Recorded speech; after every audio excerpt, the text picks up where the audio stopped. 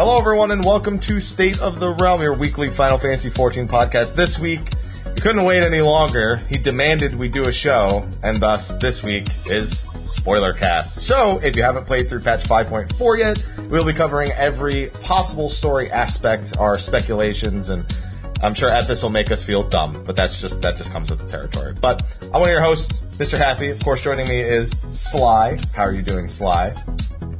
I am doing amazing. How you doing? Amazing. I'm doing amazing, too. I should say so myself. And I already mentioned him. You already knew he was going to be here. Ethos. What's going on, baby? Hi, everyone. Oh, not much. Just gotten all caught up. Just finally smashed out my my Emerald stuff. Now that I've got all the story content out of the way. I was poking Mike like left, right, and center, just really wanting to get on with the spoiler cast because, man, there's so much, just so much. I sent him messages in like 4 different places. I like jumped into chat while he was streaming, being like, "Boy, you pulled a straight up Debo, like, yeah, we doing this pump." Yeah, see, it's normally other people that have to do that to me. It's kind of empowering to be on the other side of it. And that was when we lost him to insanity. Oh, you lost me a long time ago. Long time ago. Did you know that my full-time job is to talk about the lore, like the fictional history of a fictional universe of a video game? But it was made in a real place. Was it? I don't even know that for sure. All right. I don't even know. I'm so far off the deep end. That's what we're doing today. We're talking about 5.4 spoilers for everything. Have you guys done everything? We all caught up? Have you done the Void Quests? Have you both done the Void Quests? Yes. No. Yes. Ooh. You're about to be spoiled. I don't mind. Have you done the new Nier chapter? Yes. There's a very... Yeah, okay. Did we... I don't think we even talked about it last time. You know, like I remember when we were doing Ayla Divya, I had like one Nier question because I felt like we needed to, and we were all just like... We were pretty shocked you had a Nier question in there. We were pretty surprised you had a Nier question in there. Me too. Yeah. Me too. All Listen, I know all the Yoko Taro fanboys, you gotta throw them a bone. You have to. I'll throw him a bone with Drakengard, but that's it. Okay. All right. So where do we want to start? Well, I need to start by thanking our sponsors. Mm-hmm. See what I mean? This was what it was like with him asking for the show. I'm like, okay, I got this flow. We're going to start with this, that. And he's just like, yeah, so what did you guys do? Where are we starting? What do you want to talk about? Hey, how's it going? What's up? Yeah. Cool. Just hype. I don't care about your flow. I've never cared about your flow. That's very true, giggity. Anyway. So anyway, so for the start of the show, we do have sponsors for the show. Of course, SteelSeries has been sponsoring the show every week for years at this point. Thank you to them. Of course, the same 12% discount is there as it always is in the description of the video or in the chat with ! SteelSeries. And they're still doing monthly giveaways. So on the YouTube channel, go under the video and check that out and enter because it's free stuff you could win when they're in stock because since Black Friday, it's been pretty nutty. We have to go to Best Buy or something to get stuff for SteelSeries for right now. Also, we do have another sponsor, but it's only going to be on the YouTube side of things. So those of you on Twitch, when you go to YouTube, there will be an extra segment right here because Romancing Saga Reuniverse, who's sponsored the show in the past, sponsored this show as well. So on YouTube, we're going to cut to a 30-second ad for that now.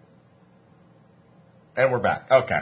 On Twitch, you don't. That's all you get. Wow. You don't get it. That was wild. Yeah, that was great. That was crazy. 10 out of 10. Yeah. I played it earlier. I mean, I like that game. It's their half anniversary. So their giveaway is galore for that game. And they also just released, I think it's Saga Frontier 1 through 3, I think, just came out. The Saga series was Final Fantasy Legends when it first came to the States, for anyone who doesn't know that. Final Fantasy Legends 1 through 3 were the first 3 Saga games. Yep. Yeah. So, now that was a nice ad. Oh, Twitch chat. But thank you to them for sponsoring this show as well. And of course, we have our patrons whose names are scrolling in the top right, who will get a longer shout out at the end of the show because that's when you'll be able to have read all their names. You'll be reading them this whole time instead of listening to us. We know that. That's it. So we're gonna start. So Sly and I. Before we. Oh no, Sly. Yeah, Yes. before we really what? start. Before we start. We've given our initial first impression. So we haven't had you on for first impressions. So before we get to the meat of everything, you want to give us a quick first impressions at this of what you thought of the patch? See, my first impressions of the patch was doing the commentary for the world race for the first 48 hours, and just like the sort of hectic nature of that, I feel like has colored my reaction to the rest of the patch. Does that make any sense? Like, I've been so excited about this patch. I've been so pumped for it, and I've been looking forward to it for like months and like gearing up for it that I just had like such a blast. I just felt so like reinvigorated getting into the content. So I know a lot of people are like a little bit disappointed in the MSQ, and I get that, and I am not at all, probably for the same reasons that a lot of people are. A lot of people are kind of scratching their heads being like, what are we doing back in Limsa? Who's this guy? And I was over there like, oh yes, we're back in Limsa. Oh my God. We're like resolving stuff that's been hanging since 1.0. This is so good. So I've been loving it. I haven't had a chance to get into Savage yet, but I'm going to be pugging that over the next couple of weeks, which I'm excited for. So yeah, I think it's been a pretty good patch. Pretty good patch. My favorite part of the world race was when you thought we got world first when we were just clearing normal mode. That one. I had like 10 seconds where I was like, wait, hold on a second. That was fun. We got a kick out of that, so thank you. After many long hours you're welcome. of suffering. Yeah, you're welcome. All right, so I want to do this, and I don't want to do this at the same time, but I want to get the easy one out of the way. Okay. So, Nier.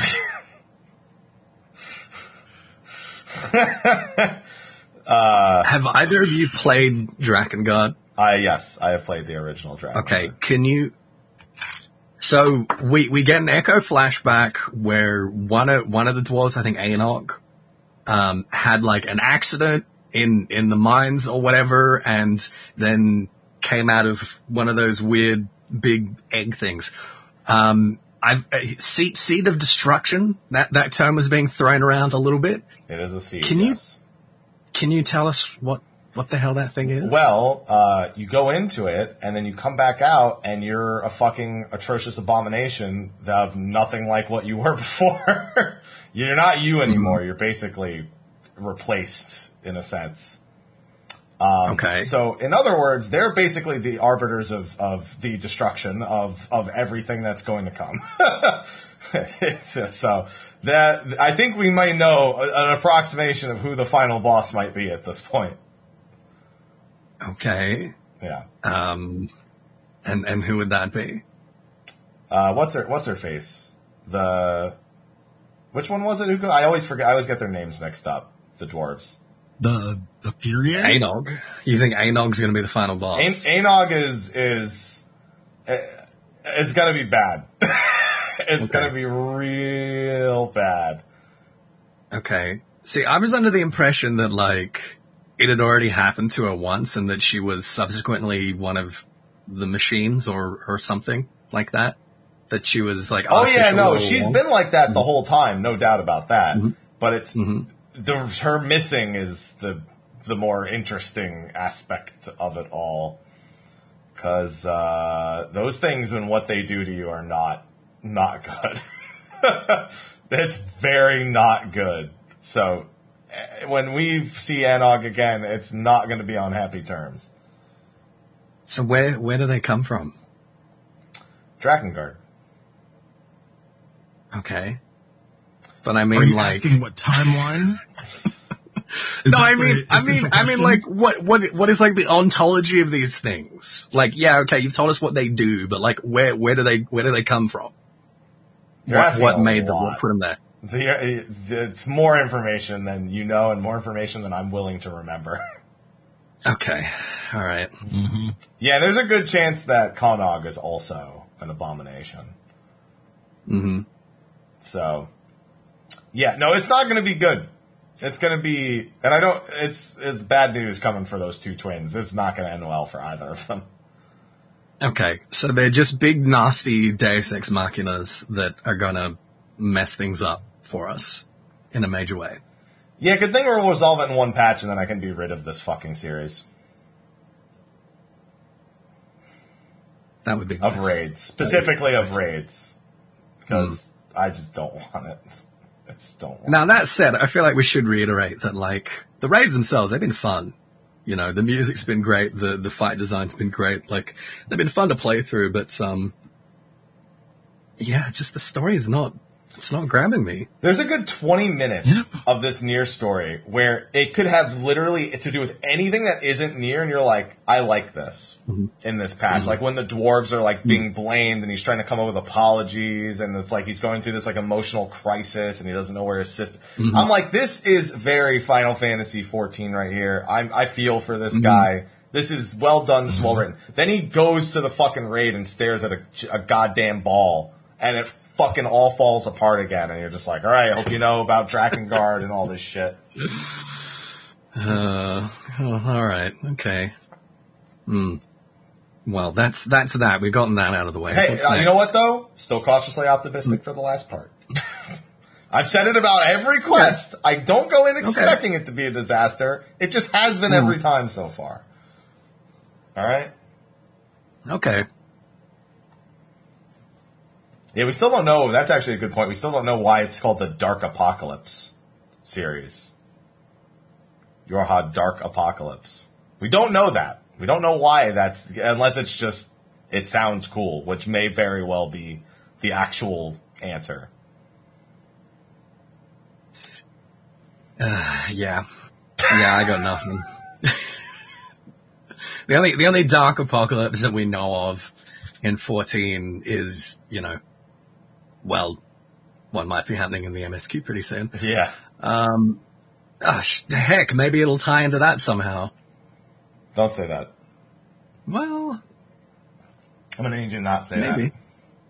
that. Yeah, can we move on from Yorha? Yeah, please. Yeah. Let's leave the MSQ for last, because that I think is the chunkiest. Why? I think it's the chunkiest thing to talk about. It is pretty chunky.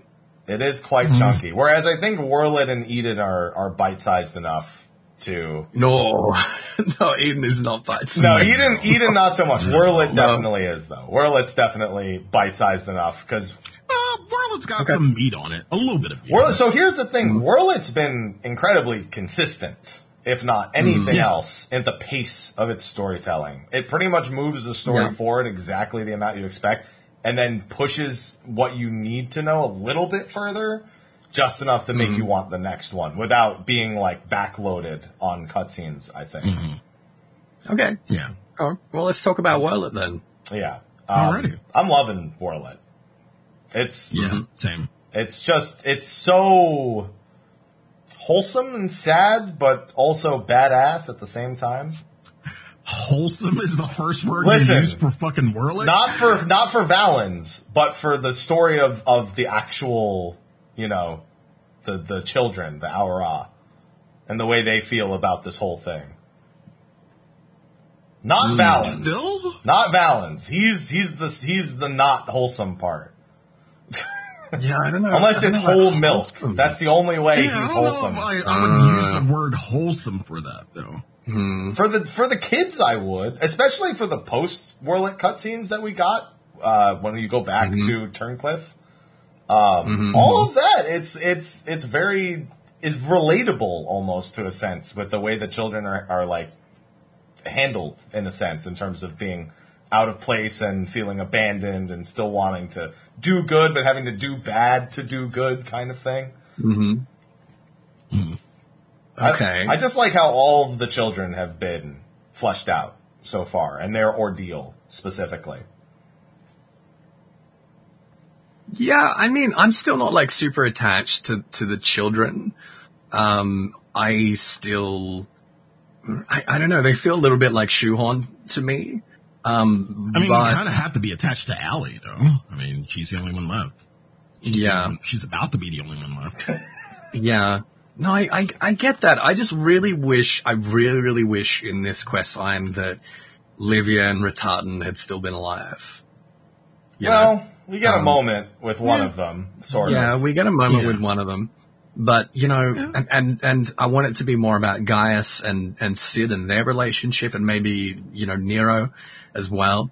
I think it's really interesting they tied Valens into that issue, which we'll come to. But, yeah, I don't mind the Al-Ra. I just, they're not the most interesting component of the whole thing. Yeah.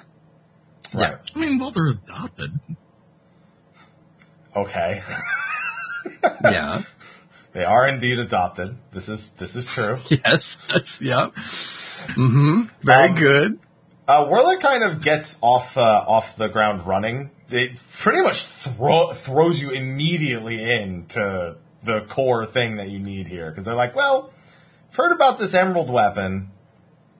It can be in one of two places, and of course it's the place we go, and now you're fighting it. Yeah. One thing about the emerald weapon. Did nobody notice that the emerald weapon kind of looks like Gaius's helmet?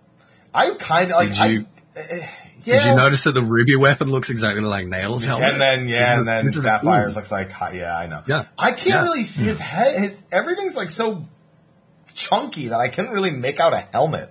It was like really hard to make out. It's one of those things that like you don't see it until you do, and then when you do, you can't unsee it. Yeah. Like I didn't see suddenly it's all you see. Anything that looked like in all the art leading up to it, I never once was like, yeah, his head looks like Gaius's helmet. He's just like chunked around the whole thing that I couldn't really make it out. So after the fact though, yeah. Because then you start looking and you're like, I remember the other two. Where? I think about Emerald Weapon is that he's not emerald. He's gold. Super Saiyan. Yeah, which brings up a lot of people, may not know this, but a lot of people still don't know why Golden Gaius is a thing. Period. From back in Praetorium, because the lore was kind of shoehorned into a mount, the golden Magitech armor mount. Where that's right. Yeah, they use ceruleum to boost magic resistance, basically, and that has that effect on their armor. So that's a big reason why that happens, and I thought that it was fun to dig that up again.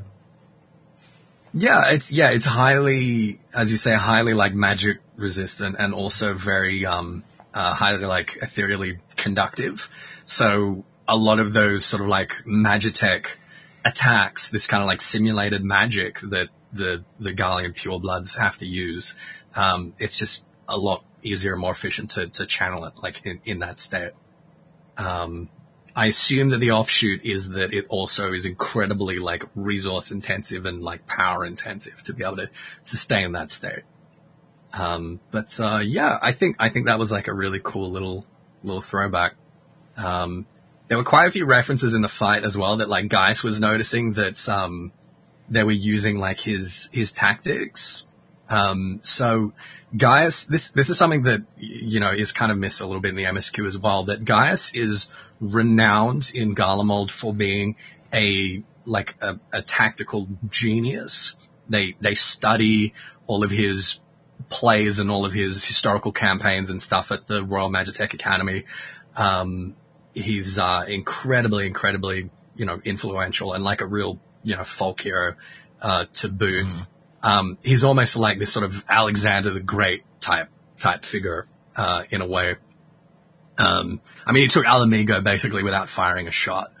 When you're in that like simulated whirl in phase 2, he's using the hands to like simulate these different like tactical formations and stuff that Gaius was actually using in that battle, which is really interesting. And plays in, I think, a lot more in the extreme mode, but I think that's really cool. Yeah.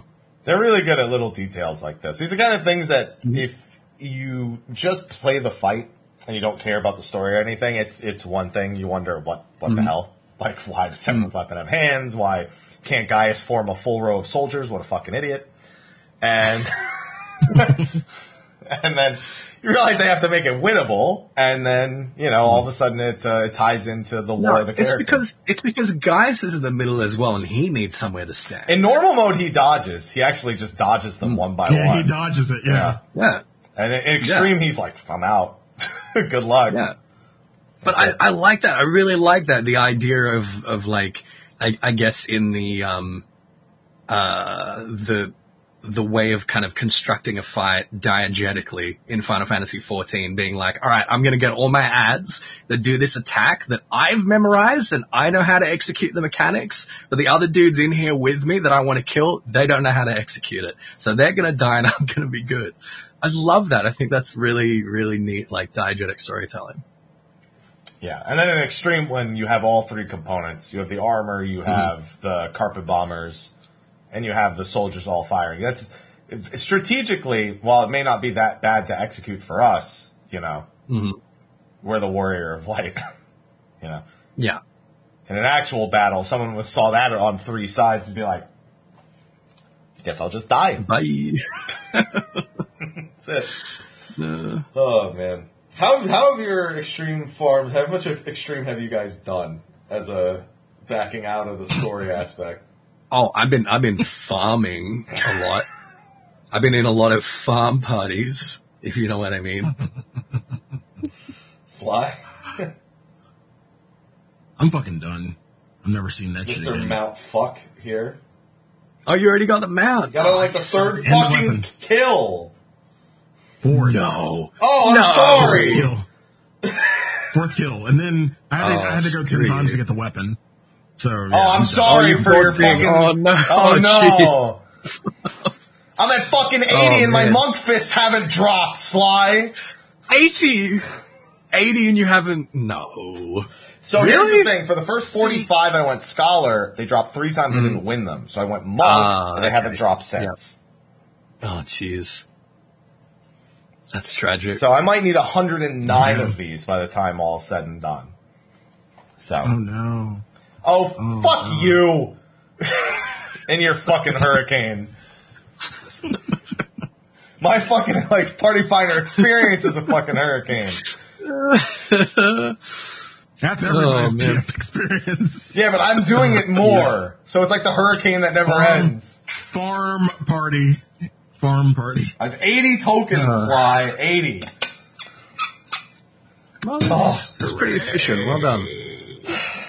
Anyway, back to the story of Warlock, I suppose. Yeah, so we destroy it. Yep. Mm-hmm. He is way too... I mean, I get why he's so happy about oversouling in this, but it's got to be weird becoming your dad. That's got to be a weird moment, really. He is, really happy about it, isn't he? Cats in the cradle shit right here. Yeah. I gotta say, now that you think about it, you can imagine drawing straws for which weapon you were going to have to pilot, and the one that got nailed is just like, oh no, oh come on, oh jeez. So you really and then you get Gaius, and and then you get Gaius, and you're like, yes. Who's your daddy? Oh man, and it's a big thing. Also, you can see how much Oversoul has kind of improved from the first experience, with what happens with Ruby Weapon versus what happens with Emerald. Emerald looks like a much more complete Oversoul, in a sense. Gaius, basically, he takes over, but he's not an abomination. He's an etherically charged presence. Right, that basically coexists with his weapon, which probably plays well into Gaius's, like you said, his whole strategy aspects. Because if you had a nail abomination, if Gaius was oozing out of Emerald, probably wouldn't be as sound of mind, I imagine. No. Yeah, and Sapphire was incomplete. Sapphire barely. I mean, it was better, but it was still not all the way there. I wonder if it's also part of just wanting the Oversoul more, because I feel like the last two Aura were more dedicated to the idea and less surprised by what was happening. Whereas what's her face began with an M. Melisandre. Yeah. She was she's been resistant to it. Yeah, she was very resistant to it. So I'm assuming that has some sort of effect on the actual pilot or on the end result at the very least. We also discovered Recon, though. Yeah, I don't know about Recon. Yeah. Yeah, It's an interesting idea, I though. feel like, yeah, I don't feel like Recon was 100% with the plan, as is Rex and what's his face now. Oh no! Yeah, What's his face now is definitely not on board for the plan after the beating he took. He was on board for it before that. I don't know how he's feeling about it now. After they burned out the bad? Yeah, we'll get to that in a second. He may not be as no, especially when he finds out who. Well, he probably already knows, but you know who he's going to become. Yeah, that is going to be interesting. Well, yeah. you know, with Recon and Milisandia, we didn't know that the Oversoul, like, destroying them was by design. Yeah. We thought that it was, like, incomplete or you know, like a weird sort of unforeseen side effect. But it turns out that, like, they knew going in, they all knew. Except for that Allie. it was going to kill them. Except for Allie. She found out right before we showed up for Emerald. Summer child. Yeah, I mean, we were wondering why she went into Valen's room, and it had to have been to learn about Oversoul at this point, because she then comes to this with this information here. Yeah. So we learn after defeating Emerald that the 14th Legion actually has the majority of them in Eorzea have finally been recalled. And like let back into Garlemald. Whereas, basically at the beginning of 2.0, when Solus died, all of the legions were recalled, to sort of sort out this, you know, war of succession. Gaius refused, and basically was excommunicated in a way. He was basically AWOL, and the whole 14th Legion was AWOL, and then after Praetorium, they were not welcome back. They were all considered traitors. They were stuck in Eorzea. They were cut off from Imperial supply lines, and they were either, like, resorting to banditry, or they were doing jobs for Elidibus, like smuggling crystals and stuff around. They were doing a lot of that. But now we know that they've been allowed back, and most of the Imperials that are now in Eorzea are part of the newly reformed 7th Legion. But they were recalled from Castrum Marinum, basically anticipating what was going to happen. And the other Alra kids basically put Allie in the brig, knowing that we were going to find her, and that she was going to be safe and out of Valen's reach, as a prisoner of war. Or whatever you want to call what he does. Yeah. Prisoner of war almost sounds too tame. No, I mean now she's a prisoner. Oh yeah, now she's prisoner of war. Yeah. Yeah. Yeah. And they knew that she was going to be safe as a prisoner of war, as opposed to going back to him. Yeah, which is pretty rough. To say the least. Yeah, they're. It's just the plan for the kids is weird. The plan is to be a part of the project for two reasons. One, they don't want other people to just be, you know, sacrificed essentially to this. Right. If they don't do it, someone takes their place. But they also have the idea that they're going to have the power to turn on Valens, but their consciousness is not theirs anymore. So that I don't understand, in a sense. Yeah.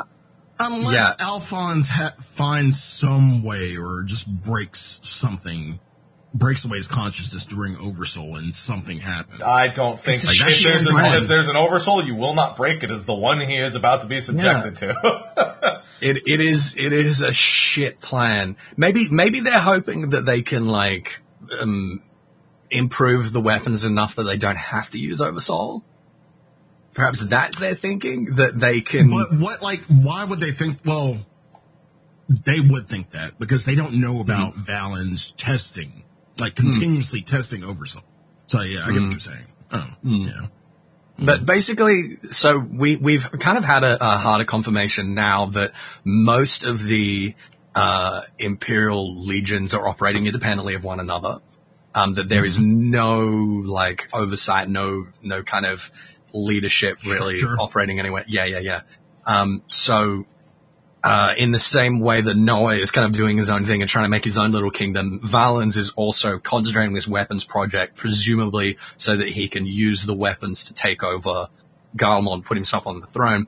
That's what the orphans are suspecting. And they're like, well, hey, if he thinks he can do that, then surely we can, we're the pilots, right? He can't make us, like once we're in the seat, we can, turn and shoot him and then go and, destroy the empire from within and specifically free whirl it.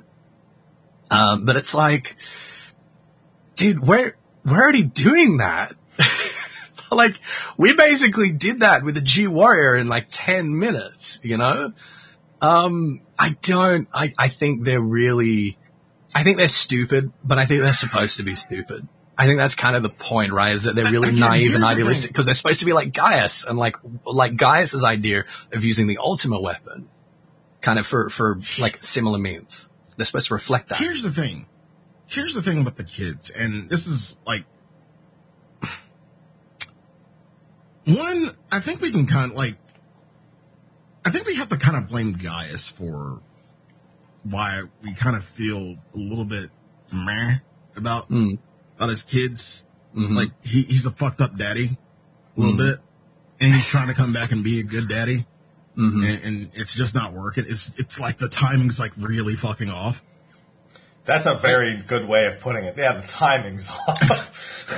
The timing's like really fucking off. You pick up really good time to be a fucking good dad, guys. Yeah, too little, too late, mate. Yeah. Yeah. So like nothing against the kids, like everything against Gaius in this regard. Like, you just don't like your kids. Well, that's what the story is about, right? It's Gaius trying to redeem himself. It's the kids following in his footsteps and trying to hold on to these ideals that he no longer has. And Valens, on the other hand, also being obsessed with Gaius and trying to like model himself after Gaius. I mean, as we learned, Valens was originally in the 14th Imperial Legion. He worked for Nero. He worked under Nero. He was one of Nero's engineers. Gaius didn't even know who he was. Like, Gaius is like, I've never seen or heard of this guy in my life. Who is this dude? Ali's like, yeah, he was in the 14th Legion and he was working for Nero. And Gaius is like, oh yeah, that creepy dude. That creepy Hojo-ass motherfucker. Really likes Calcium. Yeah. This reminds me of the Lion interview. Like, wait, who? Oh. Yeah. Keep up that work. It reminds me of Thanos being like, I don't even know who you are. That's Gaius. That's exactly where I went with it. Yeah. So, Gaius is responsible for that as well. The reason that Valens is like, is taking these like non-Garlean orphans under his wing is because he saw like Gaius doing that. And he saw the way that they like worshipped Gaius, the way he like instilled these sort of like leadership qualities that he had that Valens is clearly like very, very, envious of, that he doesn't have. And he's got it all like twisted. Is literally, torturing these kids because he doesn't have the charisma, to kind of make them love him in the same way that they loved Gaius. Charisma's, certainly something he's lacking. Yeah. And then we come to find out Livia was just as kind of fucked up against Gaius' kids too. This is a retcon. This is 100% a retcon. Gaius, ARR Gaius 2.0 Gaius was creepy as fuck towards Livia. There was literally the line, meet me in my quarters in 1 hour from Gaius, right? And us knowing that she was already basically his adopted daughter. And she was obsessed with him, and that it seemed like she'd been basically groomed. And then now they're trying to like turn it the other way around and be like, no, Livia was batshit crazy and was in love with him, wouldn't let anyone else near him. And I'm like, all right, I can accept that because I like Gaius. But this is what's happened. Like people. No. Wait. Weren't we like under the impression in 2.0 that Livia was still batshit about Gaius too? Oh yeah, totally. Yeah. She was obsessed with him. Yeah. But it seemed like she was obsessed with him because he had groomed her. Right? Whereas now, I just think he's slung some good dick. I don't know. yeah, well, that's just the thing, right? You know, it's his adopted daughter, and if he's slinging some good dick, that's not the name for his penis. The thing is not the that's name. no bueno. That's no bueno, right? That's no good, all right? Oh, man. Now, you know, Airsbane isn't only the name of his sword, right? Man, that means being shot by Airsbane is much different. But seriously, this is very obviously a case of... You can't say that and then say, but seriously. You know that, right? That doesn't listen, work. You can't just skirt all responsibility for that. Listen. You know that, right? Listen, after Rome Reborn, I promise you that they had not decided whether or not they were going to bring Gaius back yet. Okay? The character that Gaius has become... You were sure. I was sure because I knew that if I said it loud enough, it would happen because that's how this game works, right? If I have a tantrum and say that I want this character to come back and it picks up enough traction, then we get what we want. We get what we ask for. Because Yoshida spoils us. So that's what I was banking on. But the character that Gaius is now is a very different character to what he was. Right. In ARR. And that's not just because of the way that he's advanced, but they've also had to, like, you know, pedal it back a little bit and be like, oh, actually he wasn't this creepy evil dude. He was just, you know, idealistic and, you know, misunderstood and, you know, hubristic and all that. And he was all of those things as well. But yeah, we can kind of see the threads there a little bit. But, yeah, we learned about that with Olivia, and we also saw, Rattatan as well, briefly. Wait. So flashback to confirm, Rattatan was the Billy Ray Cyrus Rogan, right? Yeah. Yes. Yeah, 100%. Okay. Yeah. All right. Yeah, 100%. And, what else have we got here? I kind of, got off track with Airsbane a little bit. I kind of derailed myself. I want to see you get back on this train. No, what else happens in Whirlit? What else we got? Burn out the bad, which everyone wants to do to us right now after that conversation. Yeah. Right, of course, yeah. Valens is Hojo, right? Yeah. I mean, he's Lord Farquaad. Yeah, he's definitely Lord Farquaad, but he's also he's ugly. Yeah. He's one hideous looking motherfucker. He's definitely making some Hildebrand faces and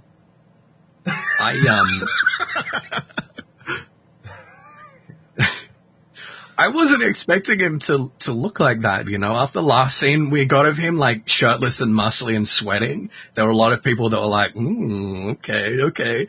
And I cannot imagine how those people in particular must have felt when he turned around. And he's, like, middle-aged and shit. He's Lord Farquaad, but tall. Yeah. Yeah. People aren't calling him Lord Farquaad because of what he does. It's because he looks like Lord Farquaad. He's got the same haircut, yeah. Yeah. I like him as a villain. I really like him. Remember, guys, if you want really someone dead as a villain, it usually means you like them as a villain.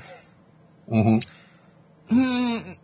I mean, he is a villain. I admit in terms of media, there are way better, well-written villains, but he's a decent villain. Well, to me, and I've been saying this all along, it seems like they're trying to set him up as the other side of the coin to Gaius. And he's supposed to show Gaius everything, like, ugly and monstrous about who he was as a legatus and this position that he was in. And it's like, yeah, guys had the, you know, the charisma and all that, but this is the other side of it, the really creepy, unsettling, monstrous side to that role is Valens. And I'm really excited to see them have some confrontation. I really think Gaius has got to be the one that kills Valens. No, it's going to be 100%. Allie. You're going to want it to be Gaius, but it's going to be Allie. You really think it's going to be Allie? There's a small percentage of me that, well, no, he's not even going to. I mean, Allie is already plotting to completely go against everything that we set up. We're like, yeah, just, hang low, relax. And she's like, fuck that. She's going to steal the G-Warrior and head the fuck out is what she's going to do. She's refused to tell us where the diamond weapon is. But she knows. She knows. She definitely knows, yeah. She 100% knows, yeah. She's 100% stealing the G-Warrior and going on her own. I have no doubt about that. The perfect G-Warrior. Yeah. Because we now have a new engineer for G-Warrior, so it'll be perfect, I think, by the time we get to Diamond.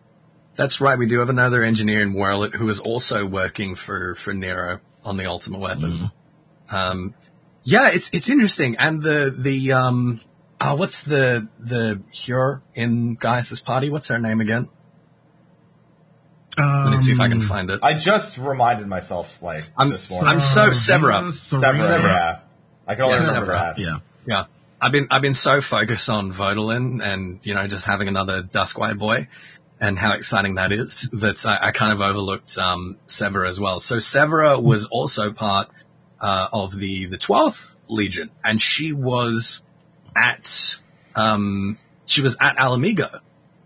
When we, took Alamigo back. So she had not been with Gaius for very long. It was only a couple of patches later that we came across Gaius in the burn, as Alphino. Mm-hmm. It seems like she hadn't been with him for much longer. But she was trying to get back to Werlet when she, got there. We already learned about basically the plague that had hit Werlet and how they hadn't, allowed any of the non-Garleans to be treated. So her mother had died, and then basically she, went wandering and ended up coming across Gaius and joining him. Yeah, they finally give us that little bit of backstory. I'm curious to see where these two go after everything's said and done, because one of them's sticking around, and it already seems like... Just to see Gaius dead. Yeah, and it already seems like, what's Vodalin? I can never pronounce his name, because Vodalin. Yeah. It seems like he's already rethinking his deal in a sense. Of course. Yeah. Which was an obvious. I don't think he is. He reconfirmed it though in the story in the storyline. He was like, "Yeah, I'm still sticking around just to see. Like, is he going to back out of his deal?" I feel like he just wants Gaius to be willing to go through with the deal, and then I don't think he's going to kill him. I think he just wants to see, because if Gaius refuses, he'll probably want to kill him. And then if Gaius agrees, he probably won't. He's probably just a test of character at this point, more than anything else. I think Gaius is 100% into it, though. Gaius wants nothing more than to have, a noble sacrifice. Yeah. I completely agree. I think that's what gets Gaius out of this quest line alive, is simply because he's 100% committed he's going to be spread. Yeah. The really interesting thing about Severa for me is she has a third eye, and we've noticed this before, but it's like a dark sort of blue, almost black. And we'd only ever seen the white one, the one that all the other Garleans had. And we'd also been told that only Garlean purebloods have the vestigial eye. We find out now that she basically has the same blood as Arenvold's, where she had a Hure mother and a Garlean pureblood father, right? Mm-hmm. And where Arenvold never grew the third eye, but his mother was so afraid that he was going to that she kept mutilating him. She has grown it, but it's different. And that's really interesting. I wonder if it will come across, That means it's a recessive gene, essentially. Yeah, it means it's a recessive gene.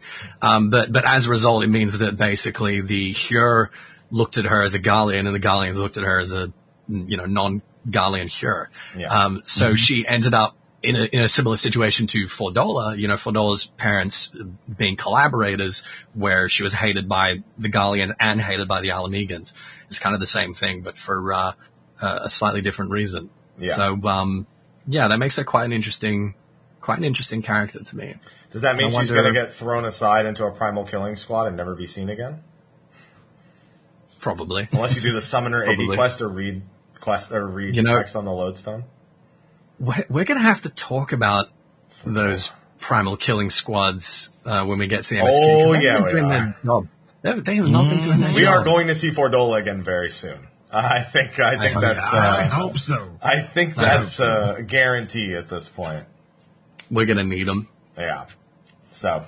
We're going to need all hands on deck. Yeah. But With Whirlit, though, no, there is still one thing. We get on top of the Burnout the Bad and his punishment and forcing the Oversoul of the Diamond Weapon, we do get to see exactly how they're going about testing the Oversoul. Mm-hmm. And, that's fucked up. He's a fucking dick, man. They're essentially promising people freedom or protection. Thanks, man. Mm-hmm. This is your gift. Oh, thank you. Ooh. She got me Nika coffee grain whiskey. There you Ooh. Slide's happy about that. There you go. Oh, There man. you go. I'm jealous. Sly had been recommending it to me, too. Sly, it's me. Yeah. Mm. Let's do a little taste test at 1 in the afternoon. Good shit. Good shit. And the cube? Oh, And the cube. hand claps. This is the yeah. Crown Royal glasses that came with the bottle that I ordered. I've been using a Sailor Jerry's Okay. glass. It's pretty good. I like it. Okay. Derailing. No, we're good. We're good. We're good. So, You have alcohol. Yeah. yeah, that's good. At 1 in the afternoon. So, it's perfect for me. So, yeah, and it's fucked up. The way they're testing Oversoul. We also get an idea of how they're fine-tuning Oversoul to be obedient. Again, the kid's plan not really coming to fruition, because the Oversoul for the Diamond Weapon is Xenos, which we kind of saw coming. We Xenos and Gaius were two big ones on our, to-watch list for potential Oversouls. But we ruled out Xenos because we decided it would be a bad idea. Valance has not decided that would be a bad idea yet, and he's going to find out very soon it's a bad idea. I mean, is he not paying attention to what's going on in the capital? Like, everyone's... That might be I know they've been him. trying to... I know they've been trying to pin the murder of Varys on Gaius. Yeah. But, They also know. they also know, exactly. They know. I don't know how he thinks he's going to get an obedient Xenos. Yes, Sly? Quick question. Mm. Are we absolutely 100% sure that Diamond is the final weapon? Yes. I mean... It's his crown. They constantly talk about it being his ultimate, creation, and how it's his crown jewel amongst the experiment, and how it's the thing he needs. He's put all his cards into this. At least under Valens, it's the last one. Mm-hmm. Because I was really thinking in the back of my head that there would be a Varys Oversoul. No, because we just fought Varys this expansion. We fought him already. I mean, yeah, we fought him, but Varys, I was under the impression he also isn't really as renowned for either of the things that Emerald or Diamond are. Gaius is the master strategist, and Xenos is the absolute maniac in terms of power. Mm-hmm. So, and see, that's what and they're bringing it up in chat, which is what I was thinking. Diamond nobody gives isn't a fuck about Jade Weapon. ultimate. It's not. It's no. Ultimate. Who cares? Not Ultima. Ultimate. I know. That. Okay. Nobody All cares though. All right. Fine. Fine. I was just throwing something out there that nobody really talked about, because we're thinking that Diamond is the end all be all, but Look, it might be that in future expansions we'll get another weapon that's kind of derivative of these, in the same way that these are derivative of Ultima. Who knows? But I think for this story, it's going to cap with diamonds. Yeah, I was going to say, are you telling me that if you had to fight Xenos, Gaius, and Nail all at the same time, that's not Ultimate? If they fucking digivolve and transform and shit into one another, and you've got all three of them at the same time, all in one machine, that's not Ultimate? I think you just pitched an Ultimate. There you go. I sure did. They're going to DNA digivolve together. There you go. God. Like, that's a fucking frightening prospect if you think about it, if they were able to have multiple Oversouls at the same time. Yeah, I mean, maybe it could eat other Oversouls in the same way that it can eat other primals, like it makes perfect sense. Logically a similar thing. Yeah. That would be interesting, an interesting concept. I just couldn't help but think with the Xenos thing and like not being able to control a Xenos Oversoul, and just harken back to Elidibus, summoning that simulacrum of Xenos for us to fight and being like, that's weird. I have no control over that. It's just really like another point of reference for Xenos' soul being something just way, way beyond anyone's understanding. Not to mention, he instantly goes to his obsession with the Warrior. Like, as soon as the Oversoul is finished, his obsession with the Warrior of Light is the first thing that comes through his Oversoul. Yeah, God, it's creepy, isn't it? Yeah. That's troubling. We're going to have to make sure we absolutely burn that facility to the ground, because if we end up being the Xenos and there's still somewhere some like Xenos Orosai hanging out that's going to come back in like 7.5 and be like, by the way, no, please. Yeah, I'm really looking forward to seeing what's happened, because Xenos is still a big mystery at this point regarding his lifelong, apparently, visions of the end of days. So, because normally that would mean you would awaken to the echo and everything, but he didn't. His was artificial. So. Well, I don't think the two are mutually exclusive. Well, they're not, but not everyone who sees it awakens, as we learned on the first. But yeah, he seems like one who may have, you'd be surprised that he gets the vision in the first place. You know what I mean? Mm-hmm. So, but Wurlit's got a lot of chapters. It's got one chapter to unfold, but it's got a lot of plot lines to unfold between Allie, Valens, and I don't know that you can get all that done. It's kind of like with Bosnia, like it feels like there's no way that we're done with Gabranth by the time that's all done. Like there's almost I don't see it possibly happening. But this is kind of the same. I don't think Diamond Weapon going away automatically means Valens is done. But I think they're going to try to push that. They're going to push that. I think it does. I think it does, but like it doesn't mean the end of the weapon project. As we learned with Black Rose, it's never the end, because we were like, "Oh yeah, Gaius destroyed all that." And they're like, "No, we're fucking making more." No. Listen, so I think we'll see. Like after Diamond, we'll still continue to see the weapon project. I think that, yes, there will still be, some like vestiges, some threads of the weapon project, but I also think that they're trying to wrap up Legatus like they're trying to wrap up Ascians at the moment. Yeah, and that's the next conversation we'll be getting into momentarily. Yeah. With Wurlit, I'm super excited to see the final chapter of that. We'll have that. I'm predicting April will probably be our 5.5 if I had to take a shot in the dark from now. And it's not a shot in the dark. I just added 16, 17 weeks to the fucking schedule we're on right now. So that's high anticipation for me, especially because Ultimate would be 2 weeks delayed. So we get to do that. Like I get to just fucking dive into Wurlit immediately. Something I actually don't think we're done with, that is our next topic, is Eden. And I was really satisfied. So I was talking about this with everyone the other day. With all of our raid stories, they've all been kind of backloaded. Coil, the very first Coil is very light. It just kind of teases you with, the scale of everything. And you see Louis Swannell, but you don't really learn anything. It's setting up precedent. The second one takes you on a fucking journey at the very end with who you fight and who shows up.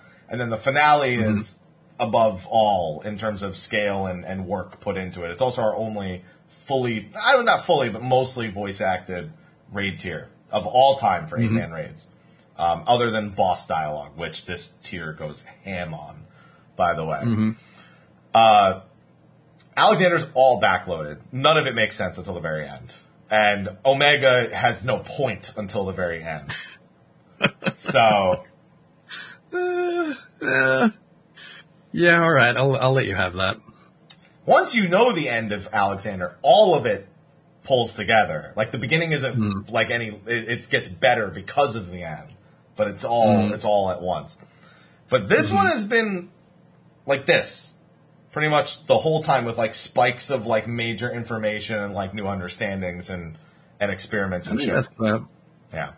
And that has ended with what I find an overall satisfactory raid story. I won't rave or go nuts about it, but I'm very happy with it. Okay. All right. What about you, Sly? Are you satisfied with it? I mean, it definitely threw me for a loop. But yeah, I'm satisfied. I'm content. Okay. Can we do this in like Sequential order? Historical kind of sequential order? You mean like how we get to this plot line versus how it happens? Okay.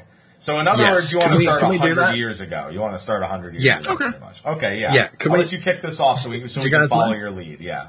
All right. Yeah. So, 100 years ago, Arenvold and crew are, resolving all these issues, becoming the warriors of... Sorry, Arenvold. I said Arenvold. Ardbert and crew are fighting, ultimately against two Ascians, Mitron and Logrif. Okay? And obviously the Shadowkeeper. And we saw a recreation of that fight, and that was pretty cool. And we'll come to that. So fucking glad we saw that. Thank God. Me too. I was really happy to see that. But we'll come to that. Okay. Now, Mitron and Logrif, in order to destroy Ardbert, were forced to do the fusion dance in the same way that Lahabre and Igeorm did in Heaven's Ward. Basically, in classic Warrior of Light fashion, Ardbert hit him with a Blade of Light. And it had some unforeseen side effects, let's say. They obviously didn't use a White Auracite or anything like that. But basically it killed Logrif outright. She was dead. Her soul went back to the live stream. It wasn't kind of, destroyed, but she died. And Mitron, his body was filled with so much light ether, so much like umbrally charged, like light aspected ether from the Blade of Light, that he became a Sin Eater.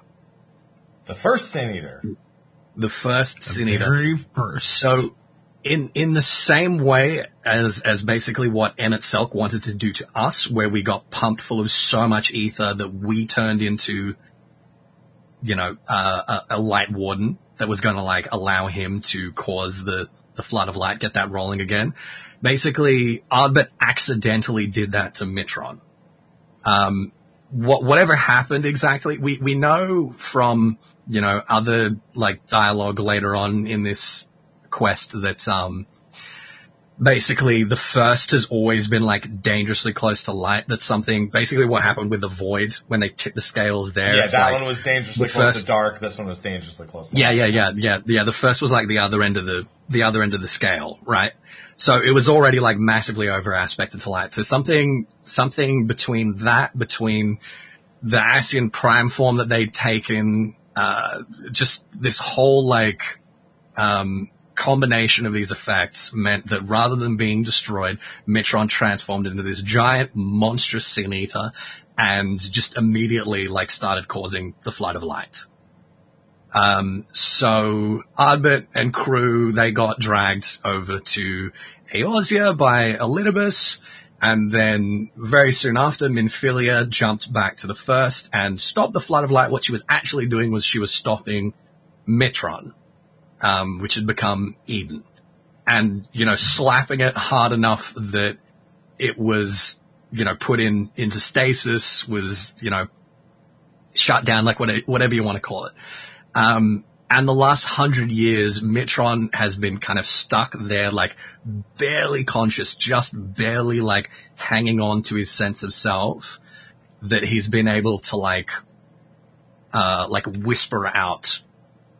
And nearly 100 years later, Logrif is reborn into another body, which we know of as Gaia, right? And Mitron, particularly once we start reversing the flood of light, once we start bringing the night back and stop,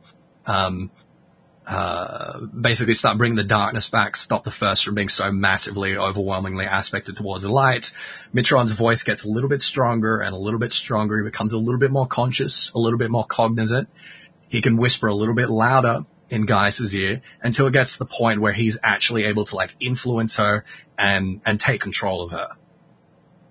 And when we go and activate Eden, and we realize that we can use it as this kind of terraforming device to like draw the ether out of the land and repolarize it and put it back in, what we're actually doing is fixing Mitron's body, right? We're fixing his ether.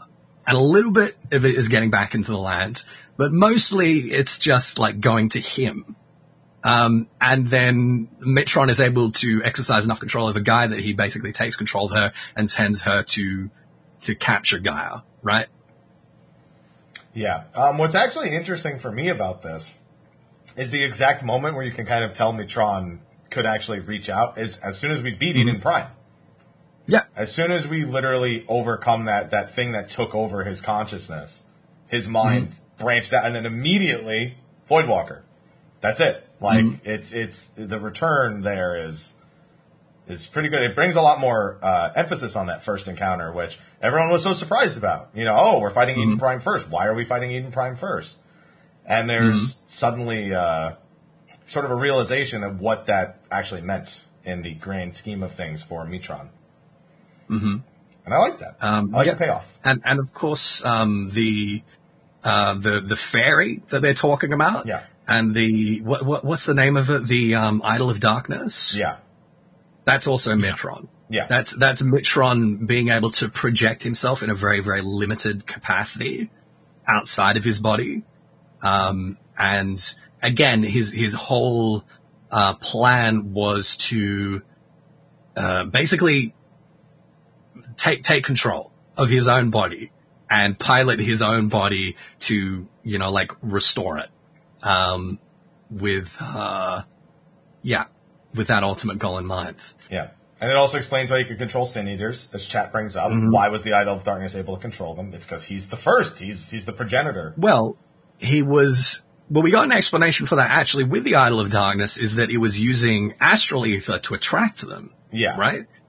Is that we know the Sin Eaters, the reason why they're going to Novrat to feed rather than just hanging out in the empty is because, like, in the same way that Voidsent needs, like, living ether, the Sin Eaters need ether that is not just pure, like, light, umbral, static. They need ether that has some, like, astral aspect to it so that they can stay alive and stay, like, moving, and not just be, statues or puddles of goo or whatever the alternative would be.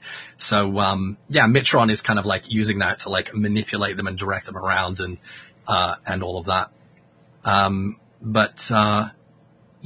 The result is that as we're going around restoring the empty, we're restoring Mitron. And where we think that we have like put enough repolarized ether back into the land that it'll like spread beyond it, it doesn't. It actually and in this final chapter, in this final chapter, we come back and we see that, it's starting to die, and we're kind of speculating why that might be. The penny doesn't drop yet. Like, we don't realize that it's something about Eden. Gaia was basically like, oh, it's probably got something to do with that final encounter and the fact that you basically turn into Hydaelyn. And that ether subsequently that we put back into the land was like massively over aspected to light, and kind of like reversed a lot of this.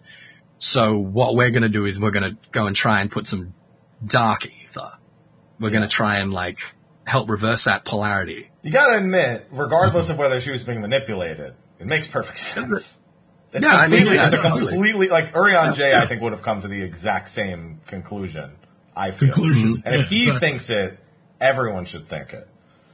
You know, I can't help but I really feel like Urian J was pulling a massive prank this whole time. He's always pulling a massive prank. Because he was, listen.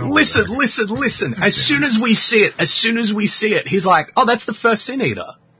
And we're like, Urian J, what the hell do you mean by that? And he's like, oh, don't worry about it. It's fine. It's just, you'll see. You'll figure it out. All right. I believe in you guys. You'll figure it out. It's the first Sin Eater. All right. Little did you know, when he actually attained that tome back in, like, Heavensward, it was like, hey, by the way, this is what happened on the first. And he's like, oh, they're going to be really surprised I know this. I'm not going to tell them anything. No, yeah, no, that's good. That's good. I'll keep that for later.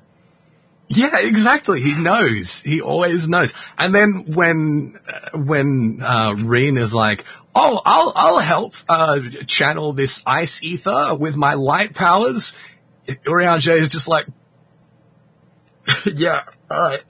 Okay, yeah, you go do that. Yep. Great idea. That'd be good. Yeah, we'll be gone by the time you have to deal with that, so good luck. Cool. Yeah, great. Oh, jeez. He knew the whole time. I can't wait to go back and tell him. You know what? Can you talk to Thancred or Urian J anywhere? Just like, no? Nope. That'd actually be really... I'm curious to see if... Because I feel like if we could, then it'd probably be some text. We can relay messages, though. That's the thing. Like, we can... Like, I think they've gone radio silent. Yeah. I think we're concerned about, like, link pearl transmissions being intercepted and stuff like that when people tend to go that far north. Yeah. However, they did bring up the fact that, you know, Lolgrith is an Ascian and she can go wherever the fuck she wants to go. So there's a possibility that she can, in theory, that there's a possibility that she can come to the source. I mean, Titania can always come to the source. Yeah. No, never forget that Titania can, at least in our dreams, come to the source. Maybe not physically, but in our dreams, that's how she talked to Tataru. So she reached out to Tataru. She's an ethereal being. Yeah, so she can just do whatever the fuck she wants. I should say. The Fae are, yeah. The Fae are. Yeah. They can just show up and just be like, fuck it, hey, what's up, man? You got a party going on here? What's going on in Mordona? Y'all want to be trees? What's up? Gaia could come to the source if she gave up her body and, assigned her soul to a crystal of darkness or a crystal of light. That's how they do it. That's the only way to do it. And, Reen could too. She's got the echo. It's, that's the prerequisite. That's the sacrifice that has to be made. Does she have the echo? I don't know that Reen? I don't know if she's ever used. I mean, obviously Minfilia had it, but other than having the blessing of Minfilia, I don't know. Could she ever used it? Like I don't think we've ever seen it. I don't know if she's ever used it, but she's got she's got it. She's got it. You're muted, Sly. We assume. Yeah, she said she's never heard. I mean, she's only spoken to Minfilia. To be fair, she's never heard Hydaelyn's voice, but that's because Hydaelyn doesn't have a voice. Minfilia is Hydaelyn's voice. Yeah. But now, she did have a voice, but she doesn't anymore. Right. She had a voice. Hydaelyn she lost doesn't it. Have a voice. She used to, but she doesn't. And then it was Minfilia. Hydaelyn's just... We heard it during that, we don't really know how to judge the whole showing of the Final Days thing and hearing Hydaelyn. We really don't know how to judge, because last we were told she couldn't speak, and that's why she needed Minfilia to be the voice of the mother. And now Minfilia is gone, so us hearing that speech is probably just Ascian bullshittery, the hear, feel, think thing, but... That's why I don't believe Reen has the echo. I don't think just because Minfilia was, a part of her. I don't think automatically maybe that is a leap. That is a leap. Yeah, that's my only but I mean, it's neither here nor there. So where are we at? Yeah, okay, we're trying to repolarize the ether in the empty, and we think, oh well, it would be great if we had like a darkness primal to do that. Right. See, we actually predicted this on this show a long time ago. We didn't predict Cloud of Darkness. We thought they were going to use Bahamut because he's aspected to darkness. Astral, yeah. Yeah, that was something we actually predicted. We just got the boss wrong. So good to see that actually was brought in and made the kind of the answer to the problem here. Well, at this point, I was a little bit disappointed because I really had my heart set on the like plot twist of using Eden to help restore the void, right? The idea that we had, what is in essence a terraforming machine. Yeah. We've got all of this light ether here that we need to, do something with. Hey, maybe if we pick that up and dump some of that in the void, then maybe that would start to like restore the void. And that maybe the Void Walker was an attempt by the Ascians to kind of take control of Eden so that they could go and do that, right? And that was their plan. Because they need to restore the void to be able to rejoin it, and that maybe we would kind of like see eye to eye there and like be able to set our differences aside maybe with Mitron and or Logrif and like be like, all right, this is in both of our interests. Of course that we see that starting to happen in another quest line, which we'll come to, which I was very, very glad and relieved to see. But that was originally like what I was hoping to happen with Eden. But that's not the case. We make a primal, a simulacrum of a darkness aspected entity. And I guess because like we haven't necessarily fought Bahamut, right? Yeah, whereas Cloud of Darkness is mandatory. Yes. Yeah. You could have gone with Nidhogg as well. Like in Nidhogg, all of his stuff is very like, darkness astral aspected, kind of shit. Yeah, I mean, we went with it Cloud could of have been Darkness. Diabolos, it could have been, but I think Cloud of Darkness, because I think you're right in the sense that Cloud of Darkness being mandatory and being literally Cloud of thing we need. Yeah. It's right there in the name. Yeah. Yeah. It makes sense. A lot of people kind of figured that was probably the reason she showed up. We floated the idea of us going. Again, I think out of the hope that Eden would be partially used in the story of the 13th. But that was the other logical standpoint. Other people were projecting that it's probably to restore darkness, and that ended up being the prediction that held true. I don't know why we remember her being that scantily clad, other than it's already used in another Final Face game. She was a giant being, a face that just went. Yeah, that was it. Exactly. Yeah. And then Rena and Guy were like, so she was hot? Okay, she was hot. Got it. Yeah, we were just horny on main. That's all we were. That's all it was. Yeah, that's it. Yeah, I mean, we did it with Rama, we did it with Titan. Like, we just can't hold it together, can we? Yeah. And funny thing with Garuda, we remember exactly. With Garuda, they're like, listen, I can't get the details exactly right, but I got that one for the most part. She had a nice rack. And then with Ifrit, they're like, nah, I don't need him on all fours. Just make him stand up. He needs to be hot too. I think the fact that the Warrior of Lies never had any romance options in the game is really starting to like take its toll. Not that he hasn't had lack of options. He or she is just oblivious to everyone who's interested in them. Xenos is holding out. They're holding out for Xenos at this point. Aye. And then Leviathan are like, I can't fix that. Just two heads. I don't know.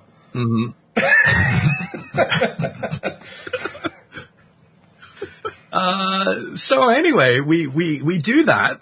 We repolarize a bunch of that ether and dump it back in, and then Mitron's like, oh, this darkness.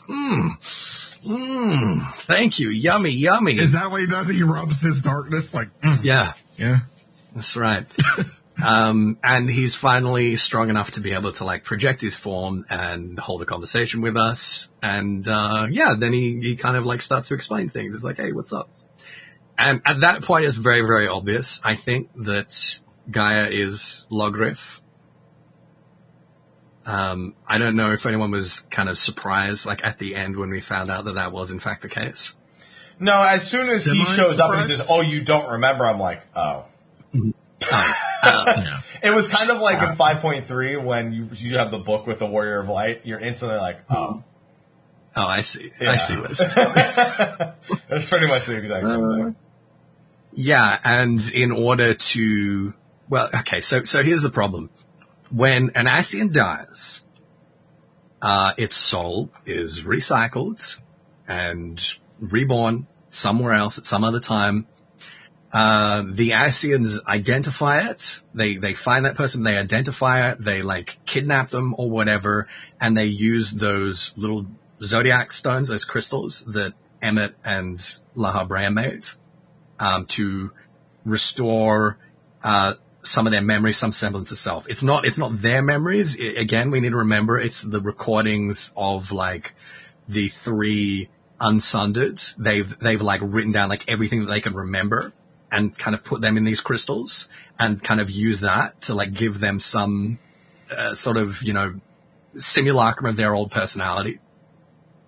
But they don't have those anymore because Emmett Selk's gone. So Logrif doesn't have that option. Mitron can't do that for her anymore. Right. So his idea is to suppress and basically destroy all of Gaia's memories and then start to replace them with other images, other ideas. And ultimately that he would kind of do the Ascian Prime thing again, and that she would get access to all of his memories of her as a result, and that would kind of like bring her back to herself. Yeah. But we also find out that they have had like this romantic interest, in the pre-sundered world, and that as a result that is kind of carried through like every iteration of theirs. They've always kind of like redeveloped these feelings for each other. And so as a result, Mitron, when he joined with her as Ascian Prime, that was just like so good. He was way into that. And that's all he really wanted to do again. That was his ultimate goal. Yeah. Was to be with her. Speaking of, Mitron, Anthos, I kind of had a question in regards to Mitron. Well, in regards to most Ascians that we've seen this far. And knowing what we know now in Shadowbringers, specifically the information that we find out in academia.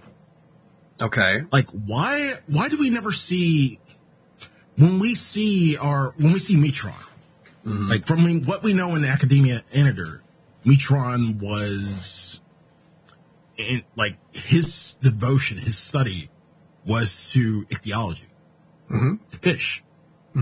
Why did we never see that come out in the actual, like, story? Or what, you want him to, like, you want to fight him and have him just, like, spamming sardine?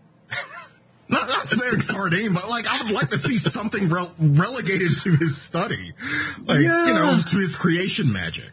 Yeah. Like, I mean, okay, so the thing is, he was an expert in, like, ichthyological creation magics, right? Yeah. But Emmett Selk and Lahabrea and Elidibus were not, right? Yeah, so it's kind of like phantomology. So like, but their memories of him, exactly. They can't match what he was able to do. Yeah. Exactly. So if your best friend has got like a PhD in physics, right? And you're trying to like write their biography without being able to interview them because they are already dead.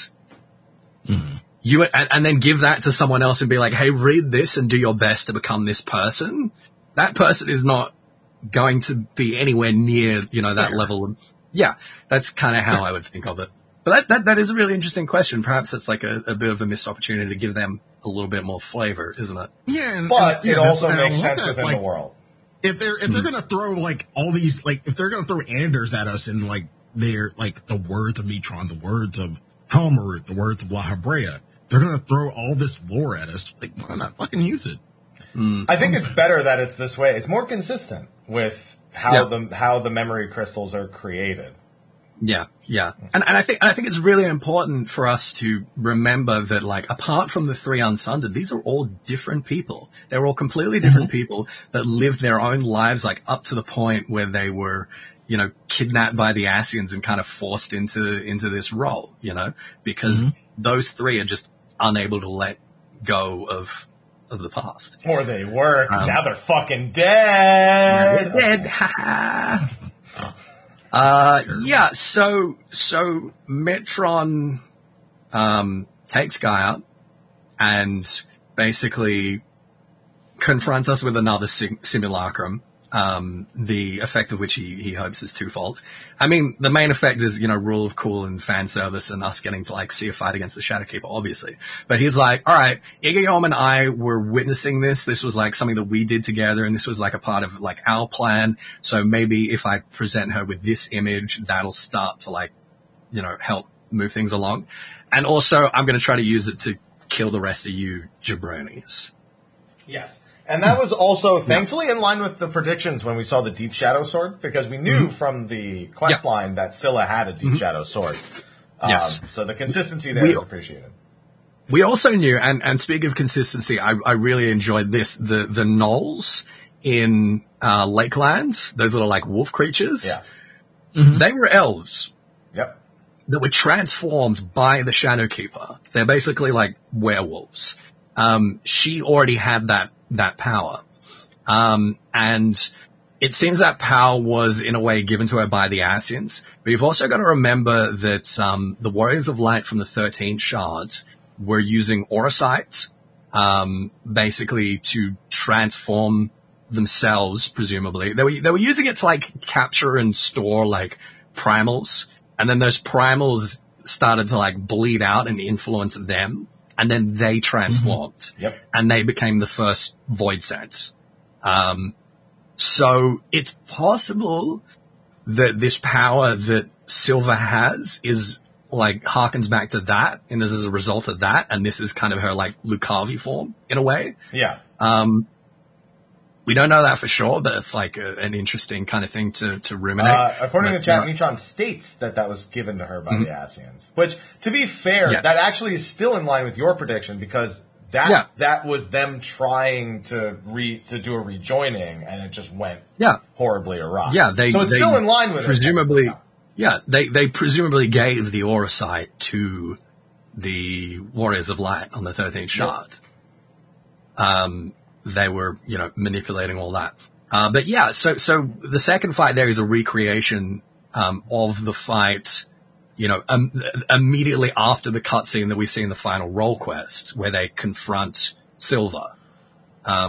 It's a recreation of the fight between Arbit and his companions and Silva as the Shadowkeeper. So that was awesome. That was really cool. Yeah. But obviously it didn't work.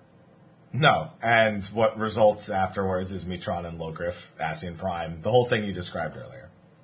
It was just, there's so many things that come together. Every boss kind of makes sense in their own kind of fucked up way, and breaking apart how each of the bosses in Eden makes sense, especially the final one, which I can't wait to get to, is particularly, I don't know, there's a lot that goes into this. And where you talked about having to retcon things with Livia and Gaius and Werlit, everything here has a line that can be drawn on the chalkboard, pretty much. And it's satisfying from somebody who follows the story. I might get it wrong every Erzivia, but I follow it. Listen, I can enjoy it. When you ask me next time, I won't remember. It'll be the one thing I don't remember. So, like you said, this doesn't work, and that does not make Metron happy. No. So, Metron decides he's done playing things by, anything but force. So he's like, listen, just fucking get in here, and I'll figure the rest out later, okay? So he forces an Ascian Prime fusion with Gaia at this point. And then has the brilliant idea of using Reen's memories to create something that can deal with us. Double dream, Daddy. Triple. Because Innocence is in there, too. Valkyrie is in there, too. Yeah, I forgot about that. The primal of daddy issues. It's the primal of way too many different male influences is what it is. Yeah. That is so perfect. Thank you, Ethos. That is so perfect. It's fucking creepy, man. It's real creepy. But the thing is, I refuse to call him anything but Thanjeet. I won't call him, Thanginnocence. or something like that, I won't do it. Or Thanjothri. Rancredescence. No, because I think you have to go with Vothri instead of Innocence. Because the reason why he's called Innocence is because he was born a sin eater, so he has no sins, kind of thing. So you got to go with Vothri. Yeah. So, yeah, that was just going aside from lore. That was a great third boss. Yeah, I'll agree. It uses the jail from the trailer, which I appreciate, and we see it briefly in I think one cutscene throughout Shadowbringers early on. The Final Fantasy VIII music feels quite fitting to this, and then it's literally Thancred, Vothri, and Ranjit all in one boss, and it's just really cool. And it's all Reen's thoughts. It's all lore that we've explored. It all comes. Everything makes sense. Every attack makes sense. Everything comes together there. I just appreciate it. There's not much to really break apart from it because it's literally just Reen's memories put together. Yeah. So from a story aspect, it doesn't really add much other than filling a boss. But although all this stuff about like channeling people's memories, like forcing people's memories, and also like specifically her like fears and hopes, giving that form, forcing that to take form as something that the Ascians can do under, you know, certain special circumstances is something that is feeding into the MSQ. yes. So that's important. And Very, we will get there. very important. Yes, we will get there. Yeah. I don't know if either of you have anything to add about that. The primal of daddy issues. That's what I'm Yeah, the primal daddy issues. Yeah. Yeah, that's what he is. I don't know if you have anything else to add into this, other than it's still interesting to see that despite being created to destroy us, he still is actually just trying to protect Reen. Like the being's ultimate goal. Yeah. End all be all. Yeah. Yeah. So it's it's good to see that specifically Thancred's, I guess, consciousness seems to be the primary consciousness of that being, and not just his face. Can you really say that? Because Ranjit kind of had the same thing in the end. Sort of, but like in a fucked up kind of way. I think it's the idea that like her hopes overcome her fears. You know? That very sort of like poetic thing is that this monster that's an amalgamation of both, it's the good side that wins out. Yeah. Yeah. So, Reen, thank you for not becoming... The last time you got involved, you became a mini Hydaelyn and almost caused a second flood of light. A little bit better this time. You had to kill a fucking teenager. Yeah. A naked teenager. Yeah. You're not going anywhere. I also like them using, in the earlier scene when they talk about Thancred's gunblade that he left behind for Reen. It shows up exactly in that memory. Like, you'd expect it to, but they do the zoom in on it, so when you see it later, you kind of can pull apart, like, what it means to her and that specific. How specific, compared to everything else, it's very detailed, the exact weapon, in terms of how she perceives it and how it is in her memories. Yeah. Yeah. So then, now this is interesting, and it brings up the question of whether or not Mitron is tempered,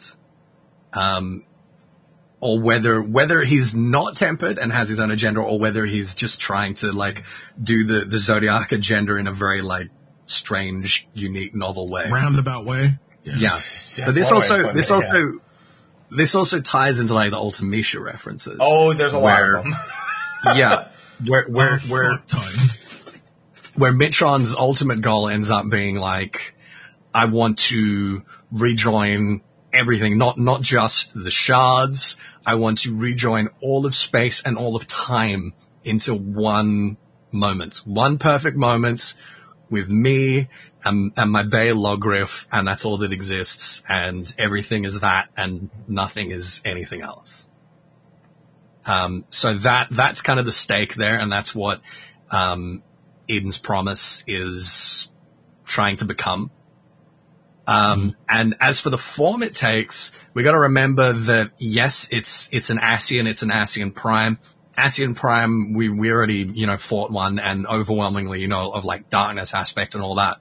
We got to remember that it's got like the darkness in it, it's got all the light from Eden, and it's got all of these different elements that we've now figured that we were not restoring back to the land so much as we were just like empowering Eden with.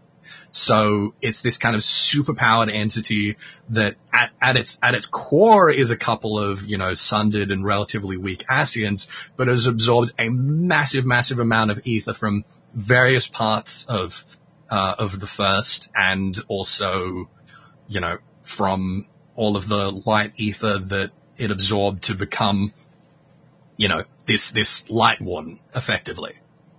So, yes. like, a massively, massively, massively powerful entity. Now, one of my favorite things right off the bat, and this doesn't become apparent until you kind of finish the encounter, but the design is actually quite close to that of Artemis, which will play into what we eventually find out, that Metron's non-seeded name, much like Hades was on itself, is actually Artemis. And that in some translations, it's Artemisia, which is one of the translations for Ultimecia. So it like loops all the way back around to get to the reference for Ultimecia here, both in appearance and in name for Metron. So it's one of those, you have to go really deep to get to that Ultimecia reference with Eden's Promise. Not so deep and savage. No, that's a whole different story there. We'll get to that in a little bit. Yeah.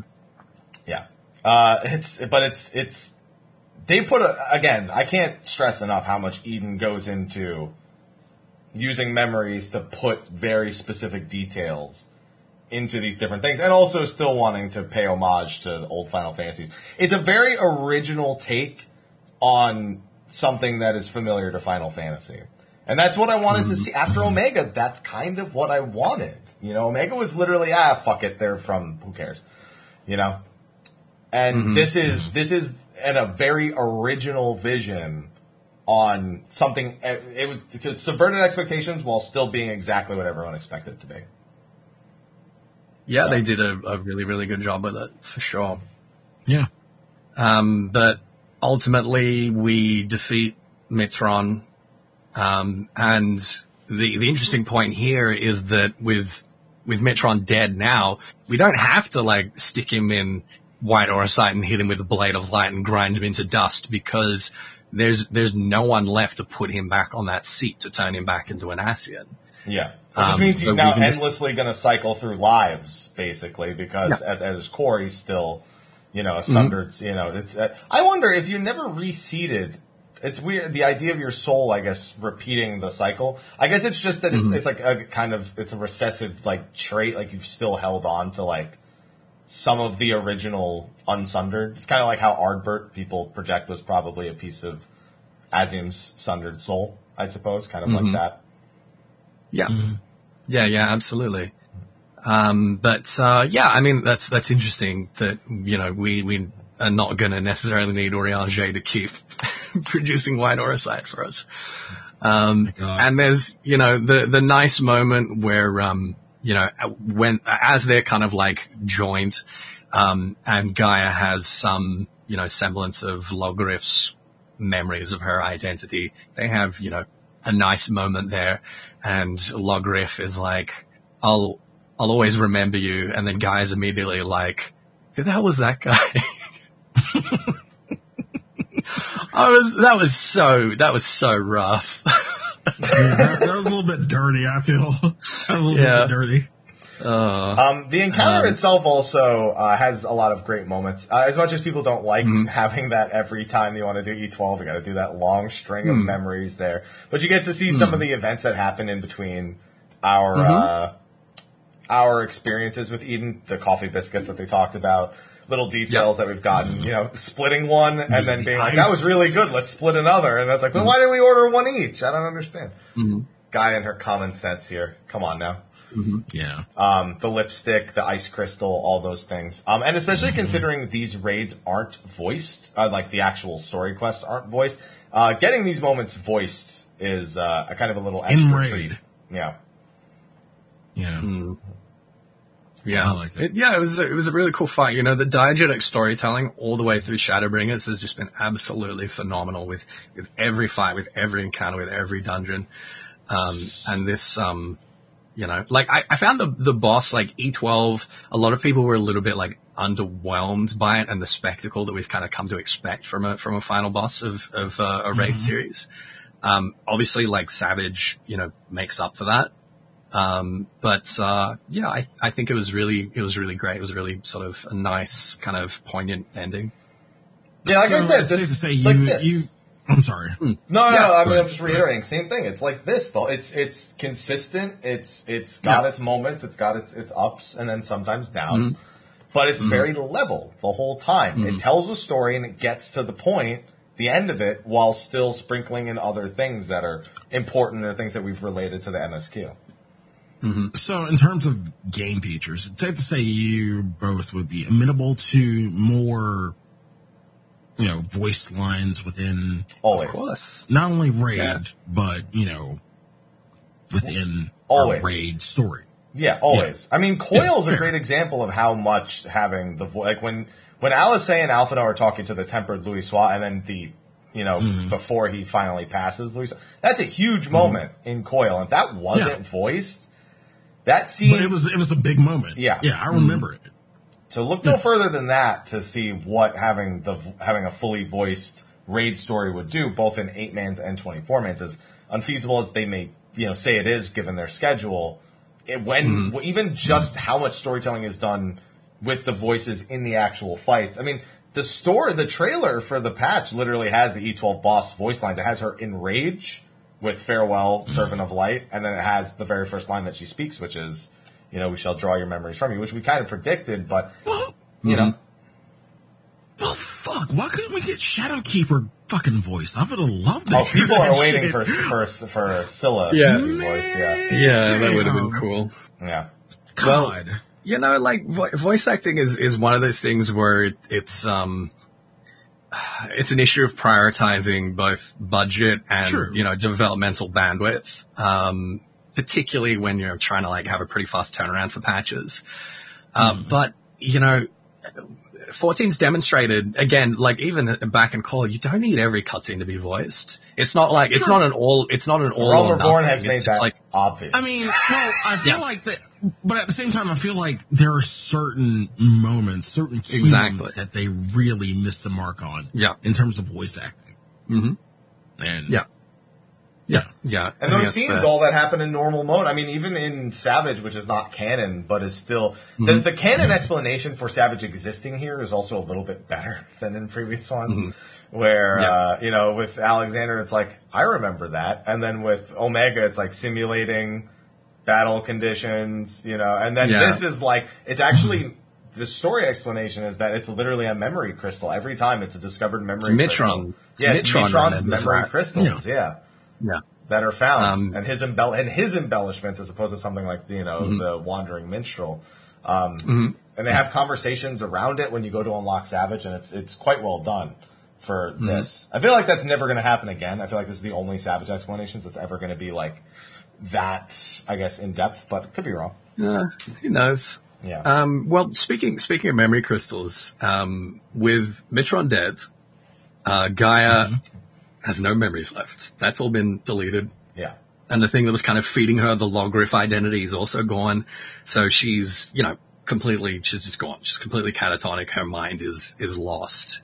And it turns out that, that little, Chekhov's gun that we knew was going to come back in the form of that little Shiva crystal. A pretty common quality of crystals that we know of and we've known for a very long time is that they can, store memory, is that memories can be imprinted on them. And it seems that that's exactly what it was doing. It was, taking an imprint of memories of her time with Reen. And that was enough to sort of like bring her out of this comatose state and back to herself, which was cute. It's very Final Fantasy. It's literally copied right from Final Fantasy VIII. Almost that entire end. Yeah, it was shot for shot, actually. Yeah. I don't know if you guys have seen that video, but there's I played that game. As soon as she started walking, I'm like, well, I didn't need to see a side by side. I knew. I played that game enough times. Yeah. There's a video like breaking it down. It's literally like shot for shot, side by side. It's really, really nice. Yeah. And the end result is the Empty is now fully sprouting life. Like, ultimately, Mitron's defeat. They know that it... Yeah, I was kind of wondering about that because you can see, like, in the distance, there's, like, green hills and stuff. Yeah. It hasn't restored everything. But it's doing what they wanted, where it's gradually... Right. Yeah. And I was going to say, like, if you were in Amarang and you go to the edge to see outside of, the crack of... Yeah, of it's the still way, the Empty. Yeah, it's still the Empty. And that's the whole point. It was never supposed to happen instantly. It was just supposed to... The idea was to create a focal point with which it could travel outward. To expand. Yeah. Yeah, to expand. But that's very much become a reality by the end of the story. Yeah. And just like we kind of expected with the initial reveal of Eden, it was literally the garden from 8, which is where the end scene takes place, and it's a single thing popping out of the ground, symbolizing the restoring the life to the Empty.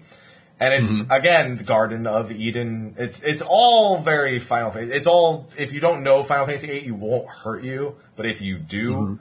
You know what Eden was in 8, or what it was probably, and what, a lot of the, Squall's lie, the idea of seed is to, plant flowers all over the world. Like, it's all so buried deep in that final scene. So I think we could probably agree that having an exploratory zone in 6.x taking place outside of Novrant in the other places that are starting to get life back could be on the cards. Because, we know that we're going to be, like, back to the source next expansion, and we can't just, like, leave Novrant behind. We've got to be coming back here for, like, side quests and side content. And that would be, like, a pretty obvious one to go with. Yeah. But Mike, you were suggesting that you don't think this story is finished yet. No, I think we're going to get another quest in 0.5.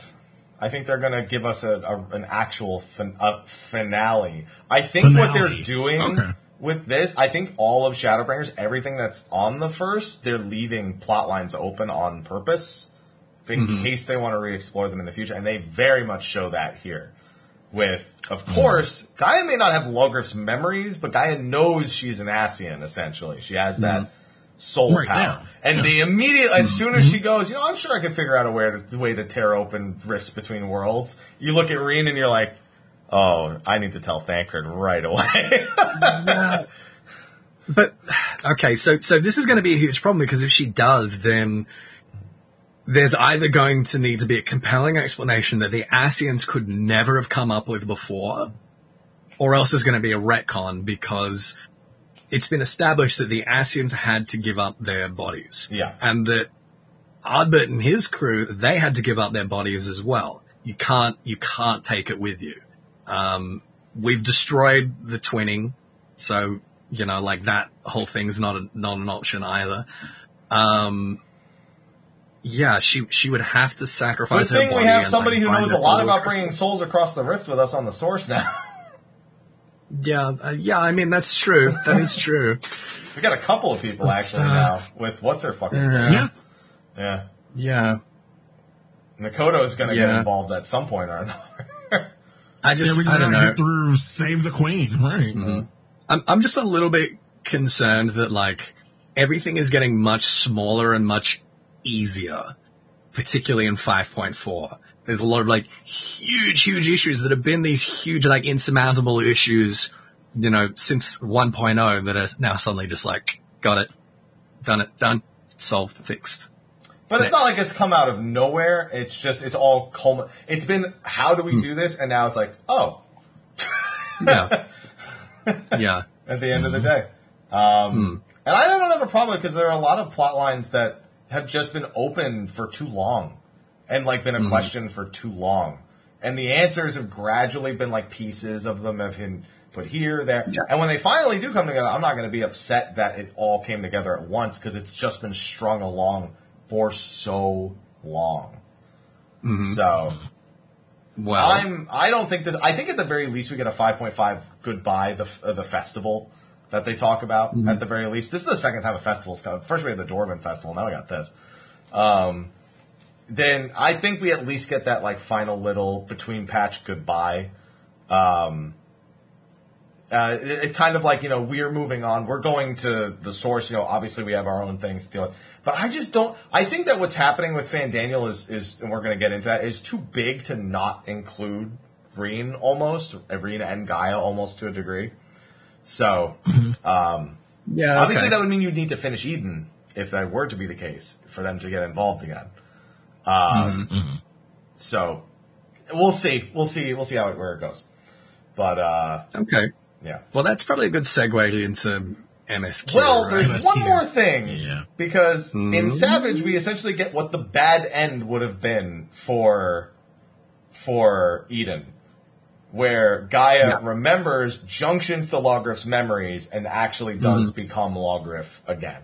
And we get a full explanation of her time magic, of what Logriff was technically capable of, and what defines Logriff. She constantly... And then she's still obsessed with the idea that Mitron kind of had as well, the idea of compressing every memory into one single moment. There's also... And see, this is why... Go ahead. Go ahead.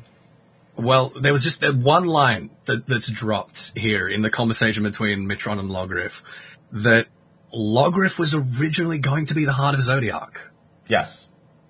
And that Elidibus, for some reason, took her place. Either was considered, more suitable, or I don't know, she fucked up in some way, or like there was some reason, but she was the one that was originally supposed to do it.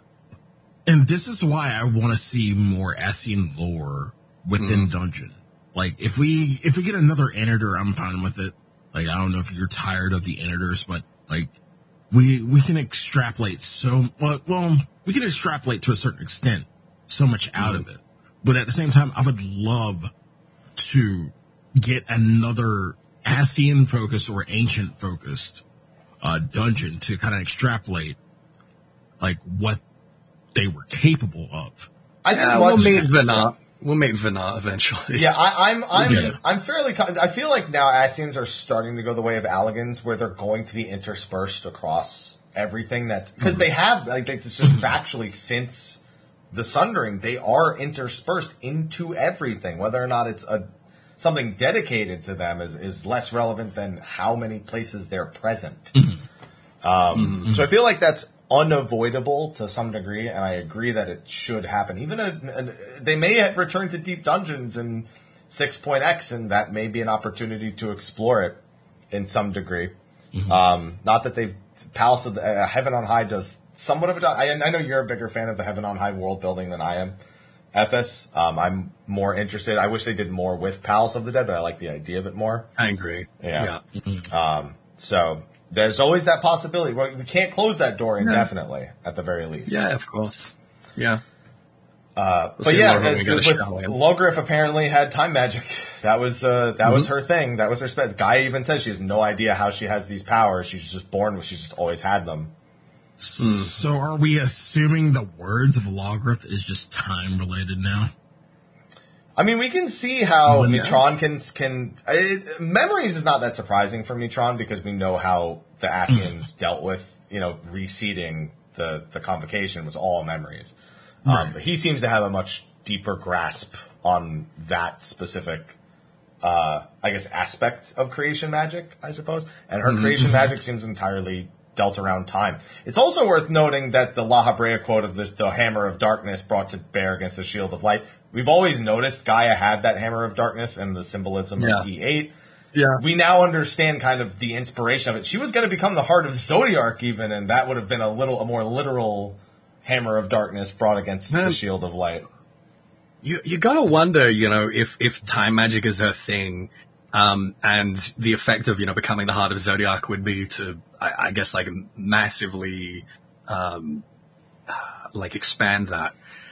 If, she couldn't have just, as Zodiac, just, turned back the clock, If she had become Zodiac's heart, I think the Ascians would have had a better time.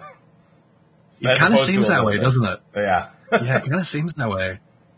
And you wanted to segue into MSQ. I wanted to segue into the Void Quests.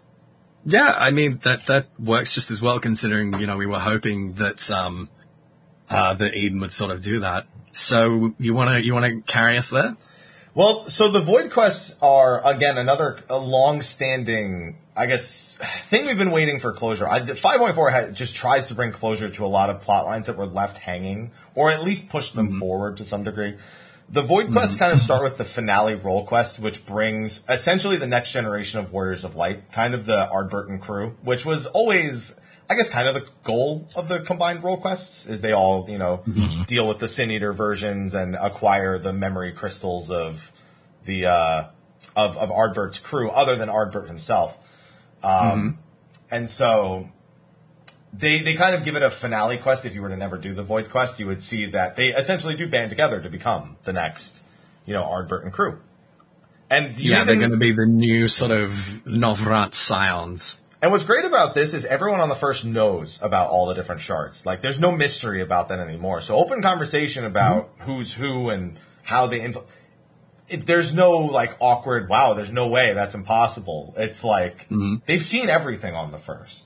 So you just tell them who Ciela is. Yeah, oh, by the way, that's the Shadowkeeper. Yeah. And they all kind of just come to accept, like, how she's, like, evolved. Like, it's very satisfying just to see everything kind of get pulled together. Because it all begins with Ciela wanting to preserve all the memory crystals of Ardbert and crew. As sort of her... She's going to live forever because of her gift, the gift she was given. And so she wants to preserve their memories, essentially, forever. And that's now her prison, in a sense, her penance for what she did. Well, we have the option to call her the Storykeeper. Yeah, as opposed to the Shadowkeeper now. Yeah. Which is, I think, really, really nice. Yeah. And Branson's drinking problem, which is more of a problem because he took one sip. I love orange juice. They had a fun time with those quests. You could tell. Both with Giat and her overabundance of drinking and way too chill of a mood, to him on the ground, just eyes open, looking up. It was a lot of fun. But the really interesting thing there is that Silver is talking about her experience on the 13th. Yes. And the other Warriors of Light there, and basically one thing that she sort of attributed to their failure, I mean, obviously it was the Ascians' failure, but one thing that she attributed was the fact that there were several Warriors of Light on the 13th, but they did not band together. They did not have an organization like the Scions. They did not, do what Ardbert and his crew did. They were just kind of like working on their own, and they never connected. And as a result, things got on top of them and spiraled out of control. But she spoke to Una Kalhai briefly after Elidibus had kind of like pulled them both out of there. And felt really bad, and like we kind of mention that we're well acquainted with him and we've worked with him, and she's like, oh man, that's wild. Like, I would really love to like talk to him. Would you send him a message? And we're like, you know what? We might actually be able to do one better than that. And Urianger, the prankster that he is, has to get involved. So yeah, once we do that, once we, we talk about the idea of bringing our message across, we go to Una Kalhai, takes the mask off, as he has for the past however many patches. He's been there for 4 years now, so he's been waiting very patiently. Been just freeloading in Minfilia's old room, just completely. But apparently more so to the knowledge of the Scions than we maybe gave him initial credit. Because they know he's been in there this whole time. Some of them did know because we were working with them. Obviously, we had Kryl and whatnot, so they're aware he's there. But Urianger, you tell him that she's there, and then he'd say he's like, I'd like to meet her, and then Urianger's like, I know a way. We kind of spent a whole half expansion trying to figure out how to do this right, but it might be easier with you. Well, it is easier with him because, again, like the Ascians, like Ardbert and his crew, he's already had like the cord cut between his soul and his body through, Ascian magic. And that what those like vessels are basically just like an artificial, crystal of darkness. Yeah. They kind of operate in the same sort of way, and we can just ferry him over. Bring him back. He just comes out naked is the only problem, according to Beck Lug. Yeah. Man, this was really nice. Like, it's only been, 5 years he's been sitting around in that room. Like I said, 4 years. It was 3.5 was the last time we spoke. We had to speak to him if you were doing the War in Tribe. Obviously, we've gone back. There's no NPC that people have gone to every patch more than Una Kalhai. To see if he has anything new to say. Yeah. Yeah. Every time it's like, yo, did you see he's got two new lines. Two new lines. One day. Today that was 5.4. His day finally came. Mm-hmm. Oh, yeah. I was so happy for him. And Beck Lug was like, "Are you fucking kidding me with this? After everything are you fucking stupid?" And you can give her so much sass, and she's just like beyond you at that point. She's like, "What the? All right, just fuck off. I'll take care of it. All right, you've really buggered this up, and I can't take it." I'm so glad that Beck Lug acknowledged that, because it really was a case of like, oh, remember that thing that like we only managed to pull off by an absolute miracle that we were working on for months and months and months and months. You just went and did it in like 5 minutes, huh? Okay, great. Awesome, thanks. And I was like, can you fix this? Or And she's just like, listen, he'll be naked, I'll take him to you, just meet me at this location. You've explained it, just fucking get out of here. I need to focus, all right? Yeah, and it's very, and the chat brings it up, the fact that she's a fae is very, is very, very Numo in this. Yeah. And very also crotchety old, been around for 100 years in a castle all alone kind of attitude going on here. She's very much the Matoya. The first Matoya? Yeah. She's very much the Matoya of the first in this regard. I mean, that was always kind of apparent, like from the beginning, that she was essentially the pretty Matoya. much. Yeah. I also like that Beck Lug is, when they meet, Ciela is like, motherfucker, was that you in Corylus Leaks? Did you do that? Because again, well, obviously Beck Lug doesn't realize that the plague, the thing that basically transformed people into Void Sense, at Vobert, Silva did that. She was responsible for that. There was that, I can't remember the guy's name, the Archmage. Yeah. He was the one that like literally did it, but he was working for her. Yeah.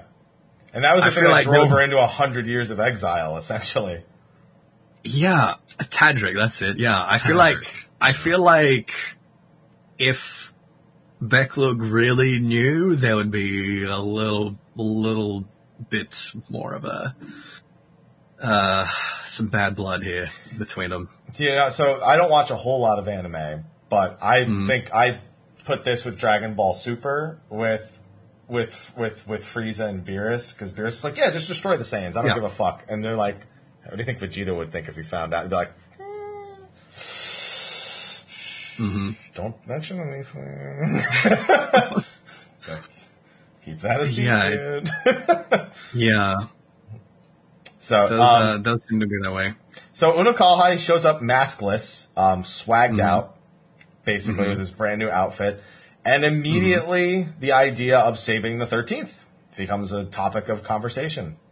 Well, because he learns about what's happened on the here first. in Northrend. Yeah, and the fact that we've reversed things here is like, oh damn, what if that could happen to the 13th?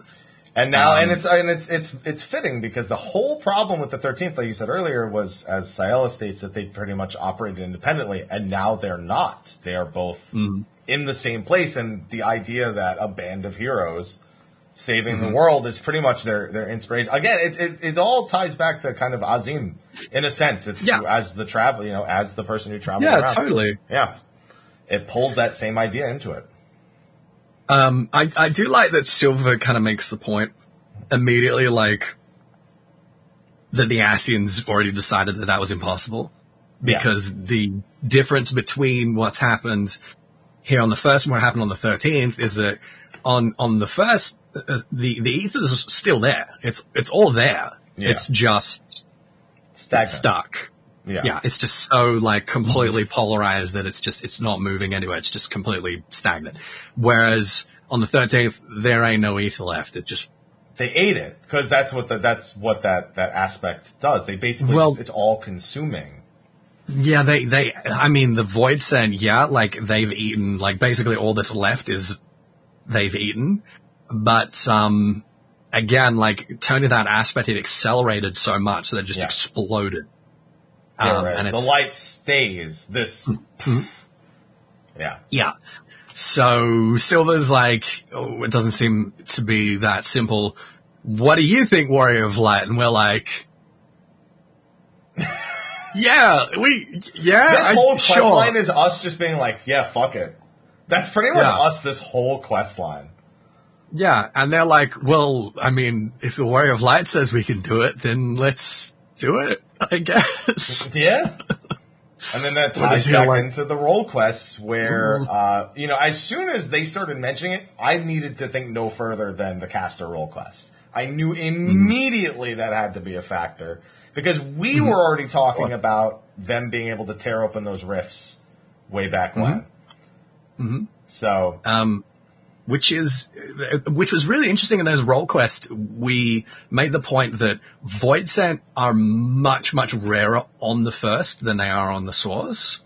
Because like the numinal distance between those two shards is so massive. Like calling them the first and the 13th, that's not like arbitrary, that numbering. They are like on opposite ends of this.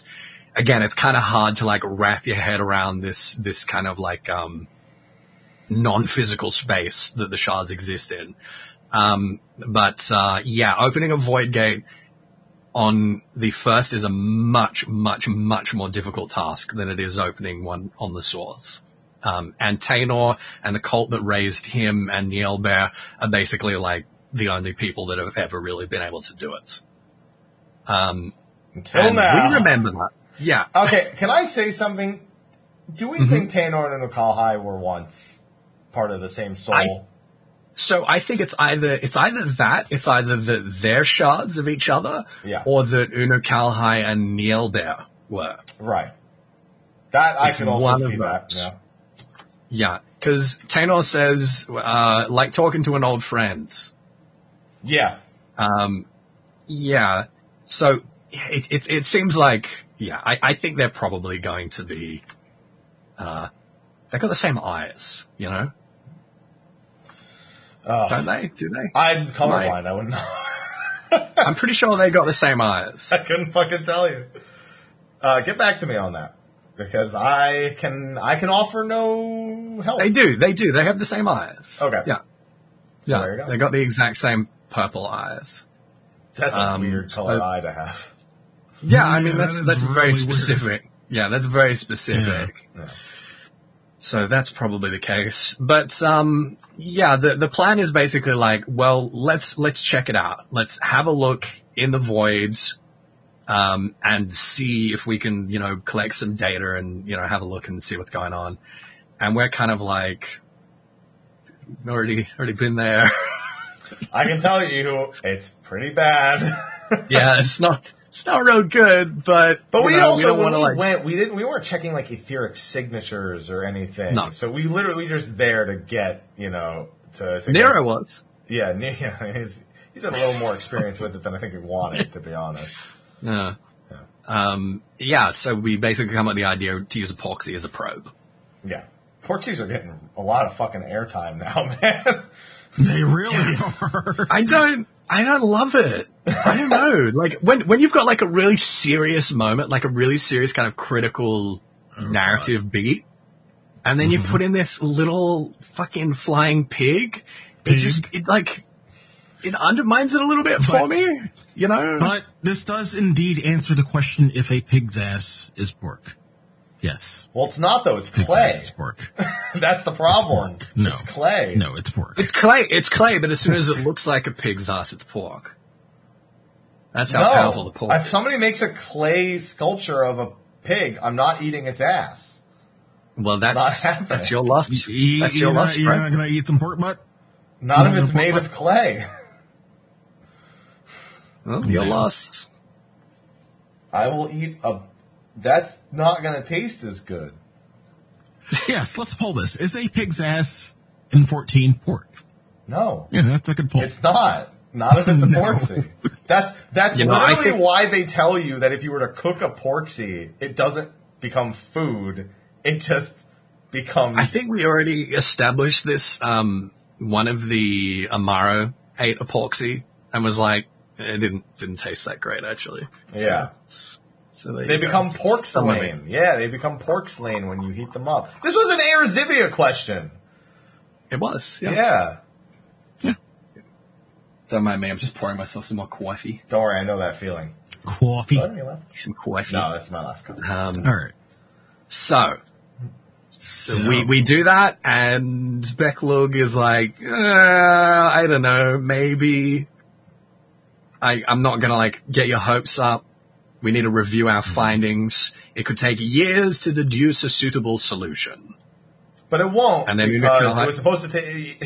Tanner's like, Unokalhai, there's no way you could learn how to do this. We were trained, or we were born and trained our whole lives. And he's like, yeah, but no, I got this. Yeah, but well, it's more like, bro, I'm a warrior of light. Like it's the same. It's the same way that we can like level a job up in 2 days. You know, We can buy a potion. that's more what I attribute it to, is the fact that Unokalhai is. You know, He he's bought Unokalhai. a Void Mage potion, that's all. Yeah. And also, you know, if he is the same soul as Tainor, like, of course they're going to be able to, like, Neilbert, yeah, either or. yeah, either way, of course they're going to be able to, like, transfer that knowledge. But Unokalhai basically admits the same thing, and maybe sometime years, maybe, until we can be certain, but I will be here for as long as it takes. I have no doubt that he will be. Yeah. He's replaced 5 years of standing in Minfilia's office. Just standing in the fucking bar next to Sayel. You know what? It's not so bad. It's a better. lot better. Yeah, I mean, Silver's been there since, you know, probably since the founding of the Crystarium. Yeah. And, she's doing alright. Yeah. This is not done. Bottom line, this No, quest it's is not done. This is not like No. Unokalhai standing around doing nothing. Like, this will get quests. Without a doubt. But here's the problem. If we want, like, as I'm sure a lot of us do, to have like either a major piece of side content in the future involving the restoration of the void, or even like, you know, dare we hope, an MSQ arc dealing with restoring the void and going to the void. What we've established here is that we have as prerequisites all of the warring triads, right? All of the role quests and all of those post role quests, right? We've had this before, you know, Bodja, you need to have done Ivalice. For Shadowbringers, you now need to have done the Crystal Tower series. Each of those is like one side quest, right? This is a much, much, much taller order. The prerequisites to be able to continue this. And that makes me worry that it's not perhaps going to end up being a huge piece of content. I feel like I remember having this conversation and deciding that they may not just make you do all of these things. These things could be There may things be like that a happen bridge without shortcut. Yeah. And that if you have, you'll be better off for understanding everything that's going on. But otherwise, you know, they've proven that they can write a story in such a way that what look like prerequisites now don't necessarily need to be in the future. Yeah. Yeah. And I think if they were, I don't think this ever goes to MSQ, to be clear. I think the Void Quest will remain the Void Quest. I think that's why they're giving it its own title. They didn't say, they literally say end of role quests into Void Quests.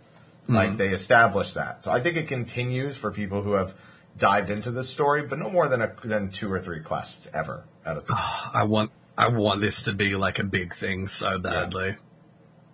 I don't blame you, but I agree that it's too much of a look. Imagine having to be told as a player, level 4 jobs, or in the case of Summoner Scholar, level 3 jobs, do all these quests, go back to Heavensward, do the Warring Triad quest, now do this follow-up quest, and do these 3 follow-up quests, or any other ones that come after. And by the way, you're now allowed to play the expansion. You know, Yeah, it won't happen. Yeah, that's rough. Yeah. Yeah, I mean, is there anything else really to be said about that other than please look forward to it? No, just looking forward to it more than anything else. Hey, Great. Now, Well, after 2 hours, we're going to talk about the finally. MSQ. Yeah, after 2 hours and 11 minutes. God, Jesus. It's a lot to talk man. about this patch. We knew this was going to be a long There one. is a lot to talk about this patch. Mel's upset my Jesus. sandwich must be getting soggy. Yeah, BLT will do that. I don't care. It's still bacon, it's still lettuce, it's still tomato, and it's still going to go Hell in yeah. my mouth. Hell yeah. Yeah. Hell yeah. Yeah, so to be clear, so chat brought up, you don't have to actually beat the Warring Triad Extreme, but oddly you have to unlock them. Yeah. I think Which it's is because he's the strange. quest NPC to unlock all of them, so because they're going to remove him, you need to have unlocked them in order to do, because you don't have to beat them to finish the quest either. Yeah. So, MSQ is, oh boy. Oh, boy. I'm just glad to see all the Merlewib stands come out strong now. All right, after all these years, we were repaid. We've been spending so much, like, MSQ has always been about Uldar. It's been about what's happening in Uldar. What's Uldar doing next, you know? Like, Grizzania, alright, you know, they all get along. There's no conflict there. They all fucking love Kani, and they're all, like, joining hands around the Guardian tree singing Kumbaya. It's fine. They're boring. Wow. Particularly Thanks. since the elementals are now all just like a bunch of little bitches. The calamity like messed them right up. But Limsa, on the other You hand, must be a fucking Maelstrom FC, aren't you? of course I am. Of course I am. Merwib's my bae. Oh yeah, But in Limsa, we haven't really like had any movement since Realm Reborn, and even in there, like barely anything really since 1.0. And this is kind of like picking all that up. I got to remind you guys, Merwib is long past her basic her term, right? There should have been another Trident and subsequently another Admiral several years ago. She's held in because of the Garlean threats, and because she's basically insisted and gotten the other major pirate factions to agree that they need to, like, remain as united as possible to be able to survive against Garlemald.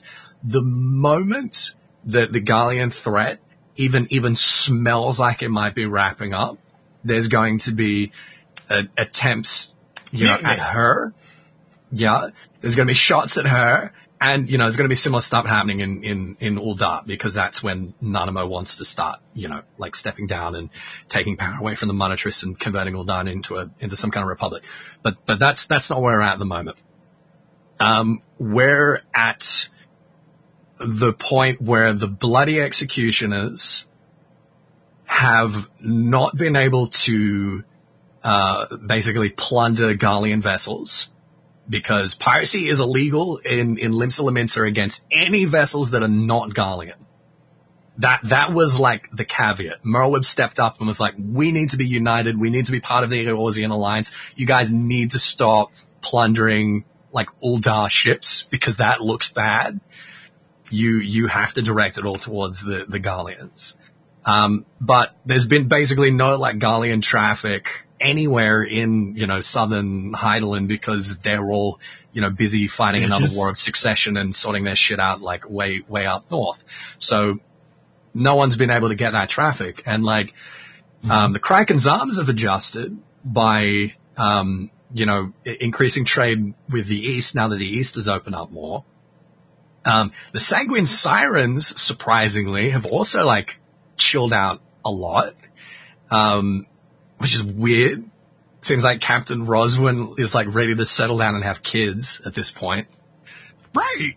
Like, that Yeah. sounds so fucking weird to hear from her. Like, what the fuck? But then we have the Bloody Executioners. And the Bloody Executioners have always been like the largest pirate power in Limsa Lominsa. They were the major opponent to Merlewib taking the Admiralty. Shortly after Merle took the Admiralty, there was basically an assassination attempt against her by the Bloody Executioners, which ended up in, basically it was the last time she was at the Astalicia, which is that ship that we see in 5.4, which is their like headquarters. She was invited over there to have a powwow with Hilfir in 1.0, and it resulted in all of her crew being killed, all of his crew being killed, them fighting like basically within an ilm of killing each other, at which point she won and was like, listen, bitch, you're mine, and this is how it's going to happen. And Hilfir's like, all right, okay, you've demonstrated to me, you kicked the shit out of me and like all of my men. Daddy Merweb. Yeah, basically, like you've demonstrated to me that you're fine, all right, you're the boss, cool. I'm getting too old for this shit anyway. And since then, we have not seen him. Right. Correct me if I'm wrong, but we have not seen Hilfir. We have not seen hide nor hair of him, nor even flashback of him since 1.0. We haven't even known if he's been alive or dead. We know that he's getting very old. He's been sick.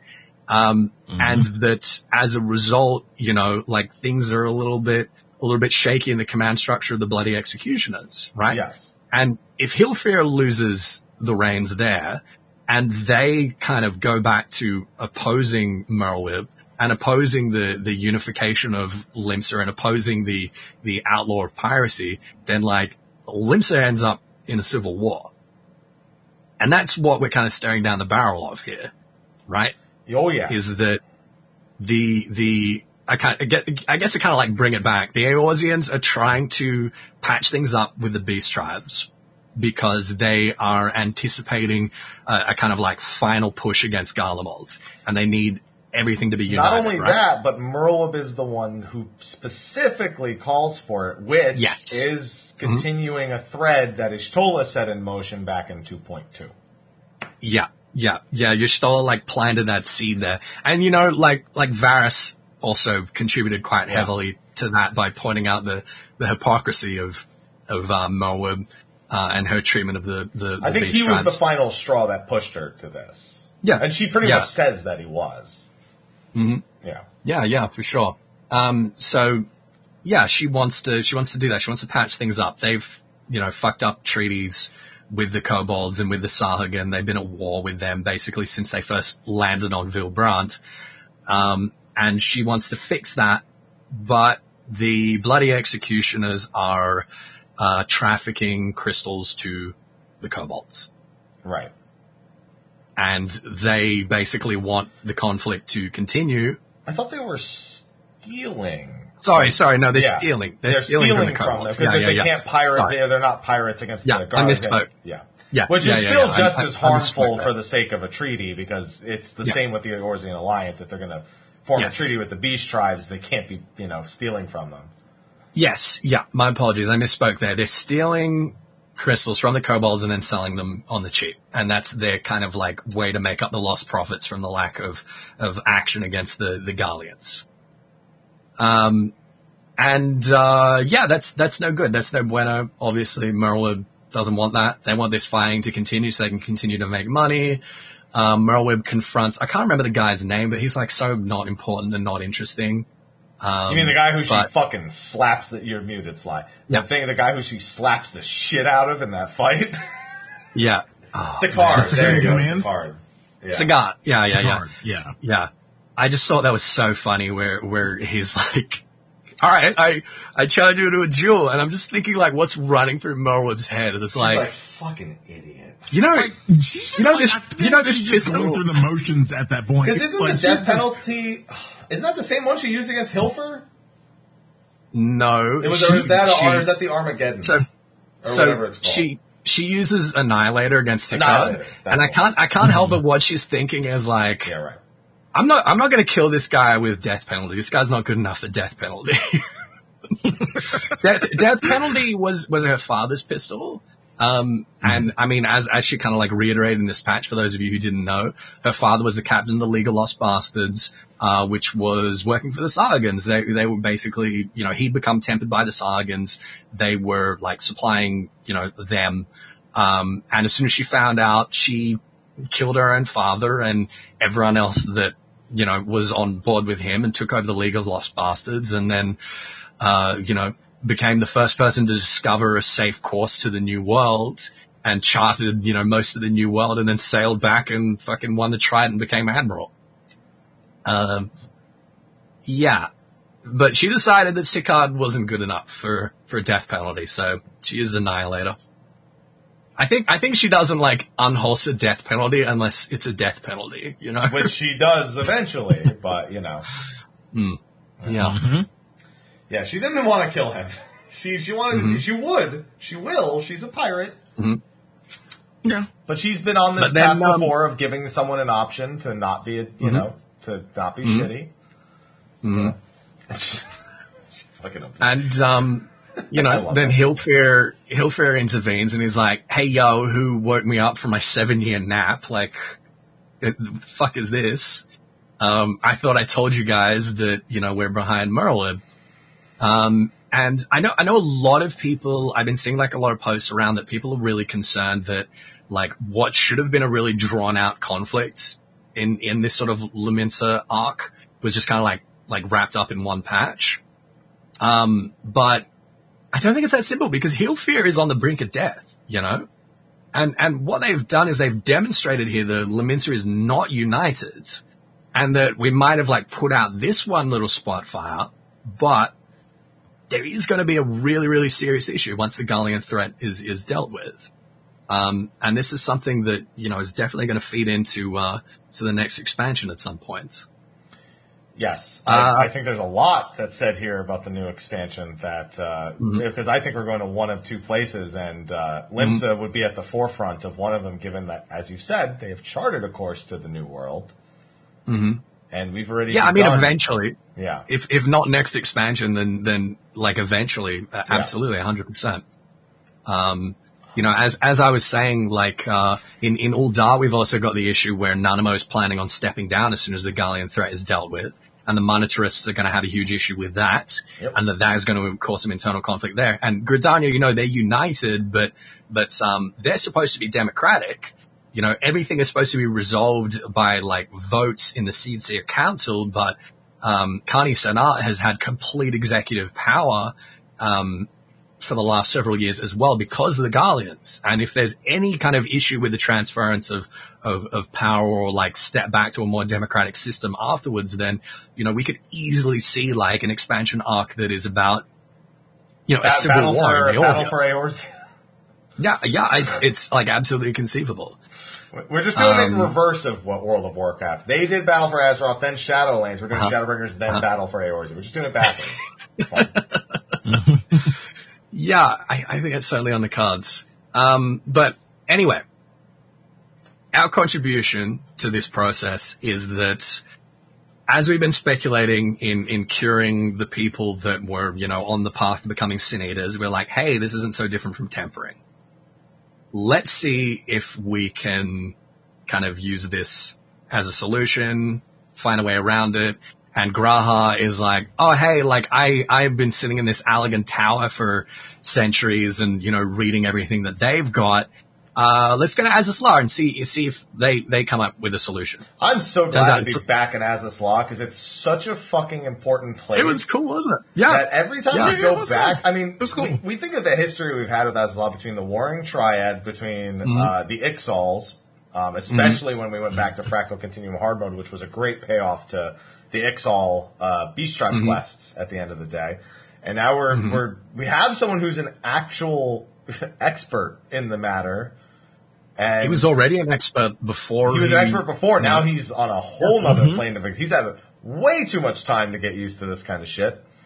And I love going back to Azazlar. It's very important, and in the MSQ you go through it island, final boss done. So it turns out that some Allagan scientists had basically discovered a potential cure to tempering, and of course that was classified and buried, and he lost his job and died in obscurity. I wonder why that would have been a problem. Can we talk about the Allagan PowerPoints though? And how good they are. Jesus fucking Christ. I was just thinking, man, that's good. a lot of work. That's a lot of work for just like writing myself some notes, you know? Yeah, and then Tiamat's like, what the fuck are they so doing good. back? Tiamat's like, just fucking go away. Come on. You're so loud.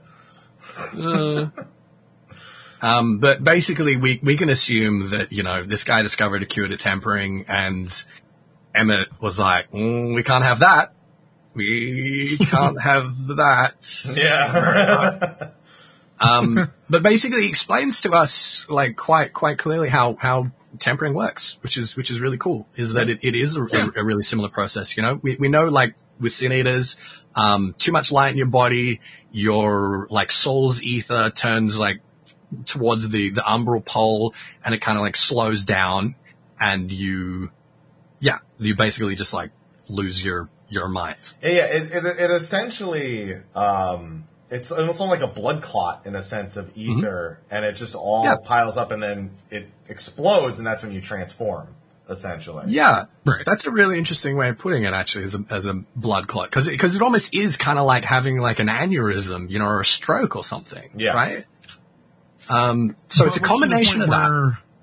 But which to the point where, like, once you are physically, like, they even said, once you're, like, physically too far gone, it's just... You transform. It's too far gone. Yeah, you're too far gone to even recover.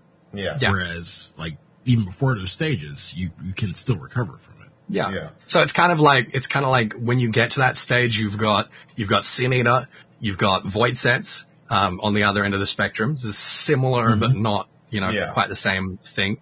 And then of course we've seen it in tempering, the drowned, right? Like, Captain Madison, for instance, is kind of the easiest. I mean, they even show us a much more direct example. They, by name, call out Sephiroth's tiny minions as his followers. Yeah, his little eggies. Yeah. They're his followers, So it's doing a combination of things. One is that it's turning your anima, your mind, way over to the umbral pole.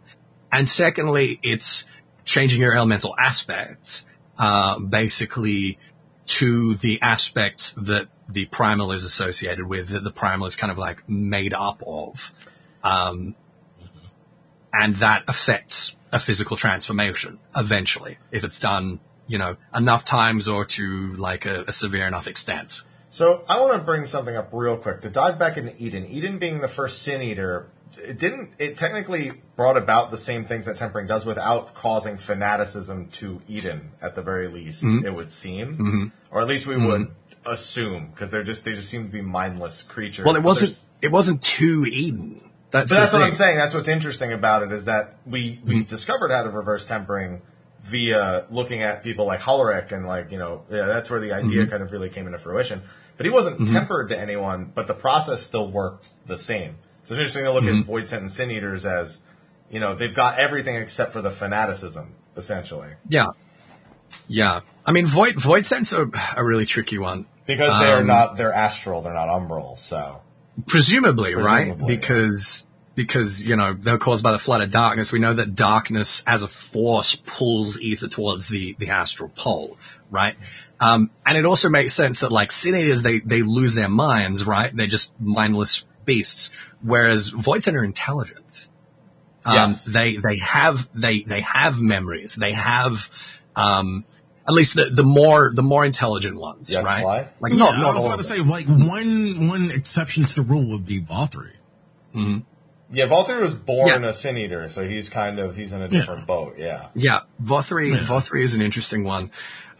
So this complicates for us. It complicates Void Sense, and it complicates the Ascians, right? Because we know that they're tempered by Zodiac, but we would think like the same kind of thing, right? Like, well, how could their minds be overpolarized to umbral when, you know, the power of Zodiac is darkness, and the power that the Ascians willed is all to do with darkness and this force that like in its very essence pulls ether towards the astral pole. Yeah. So we don't really know about that. I've seen a couple people throwing around speculations that perhaps kind of like how Eden can control ethereal polarity. Maybe if you have a primal that controls like astral, it can kind of take the astral ether like away from someone's mind and have it polarized that way. Like rather than putting Umbral in, it's taking astral out. We don't really know. Right. But but it is, I think it is interesting because you'd assume that Diablos and Skothic and whatnot were once warriors of light given their standing. Perhaps. Yeah. So they just, their intelligence is an interesting aspect of that. It might be a quality of the echo, you know? Yeah. Mm-hmm.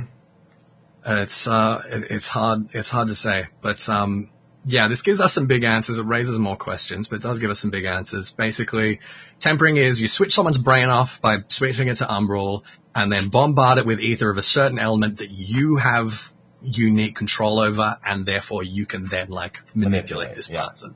Mm-hmm. You give a command. I mean, that's Vothri was born a Sin Eater. He could control Sin Eaters. He didn't temper them, but he was, like, given this very specific power, in a sense.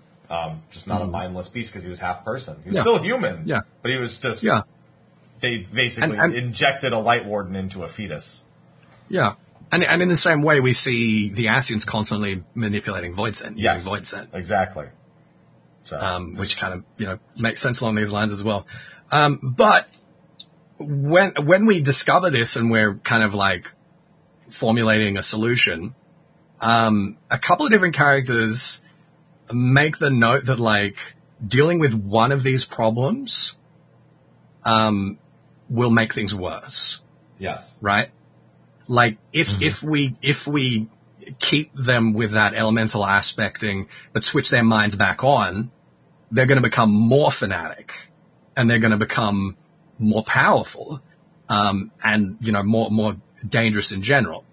Whereas on the other hand, man, this is tough. If you de-aspect them without changing their mind, then they just lose all sense of everything. Self. Yeah, they have no identity anymore to anything.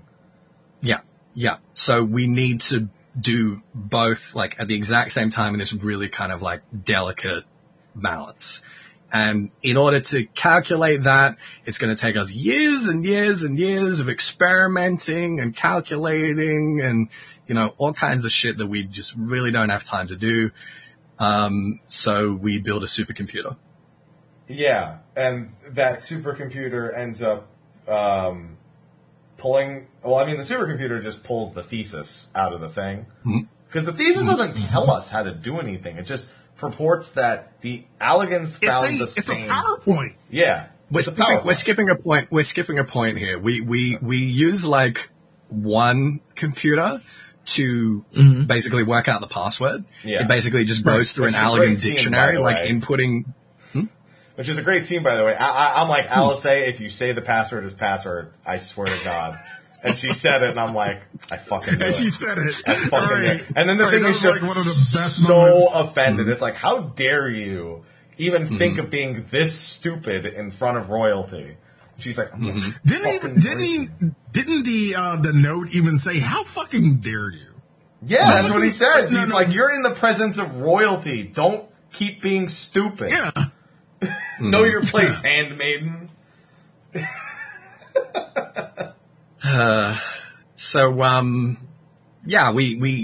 get the password eventually. Freedom. That's right. Harlock. Which is kind of, it's kind of nice for Sid and his motto being freedom through technology. That made him happy, that he was kind of like the natural inheritor of this stuff. Every time this happens, it always comes back to, so it was that dude's soul over and over, right? It's the same, he's Owen, but like how many times over. Yeah. No. Every time something like this happens, that's the natural, like, conclusion is it's gone through the life stream over and over, and now it's Sid. You don't want that. Oh, man. Yeah, but we get his thesis and, like as I just described, all this stuff about tempering and all that. And then we're like, okay, well, we need to experiment to find a solution. We're going to set up a simulation and we're just going to like find all of the RAM that we can to make it go as fast as possible and do like 10 years amount of work in like a couple of minutes. And Nero's got to be a part of that. He's like, listen, these dumbasses couldn't do it without me. Come on. Well, Nero and Sid are like, hey, so we heard that like we in an alternate reality like worked out how to do time travel. So this should be pretty easy. Nero's like, well, that means I'm going to figure it out in this timeline. Yeah. And Sid's like, I don't need to do that. Yeah, that was Sid's good. like, I did it. I'll take that I did it somewhere. I don't need to do it here. Okay. Oh, jeez. Nero's like, I'm going to go back and choke him with his own umbilical cord. Sid's voice was different. It was the same voice actor, but because all the voices were being recorded remotely, they didn't have as much like direction as they normally do. It was all like done in like home studios and stuff. So you probably notice like the quality of the voices just in the recording is like a little bit varied. Some of them sound like a little bit, tinny. I think that this is just, that. Basically. Yeah. Because he was last voiced when Alexander comes out of the water, I think. That was the last time I think he was voiced, was when he goes, that's a bleeding primal, Mm-hmm. Yeah. It was the same voice actor apparently, but it's just been such 3.5. Yeah, that's true. With Omega. It's just been such a long time that it's been almost 4 years. Almost 4 years since they finally he gets to the call. They're like, hey, so it's been a while. Can you do this right now? Yeah, it was definitely like that. So, we just have to chalk that down to 2020. I mean, the thing is, like, directing Sid's voice actor is really easy. You're just like, all right, we need you to do like a Ewan McGregor thing, but just like a little bit, just bring it like a little bit more Cockney, and that's it. Acceptable. But, yeah, we just let that one slide. Killed to hear Nero, though. We did. I really would have killed to hear Nero. Well, what do you mean? We do hear him. He speaks. Yeah, he has a couple lines. Yeah, he has a couple lines. They give you the storied elegance. The line from the trailer, yeah. Yeah, he's very, oh my. Yeah. And then when everything's falling apart and exploding, he's just like, all right. He just watches. Like he only got 2 lines. He got like 2 or 3 lines. Yeah, I didn't remember it. Yeah, that's why I didn't remember it. I'm like, holy shit. Like, yeah, you're right. Yeah, pretty much. We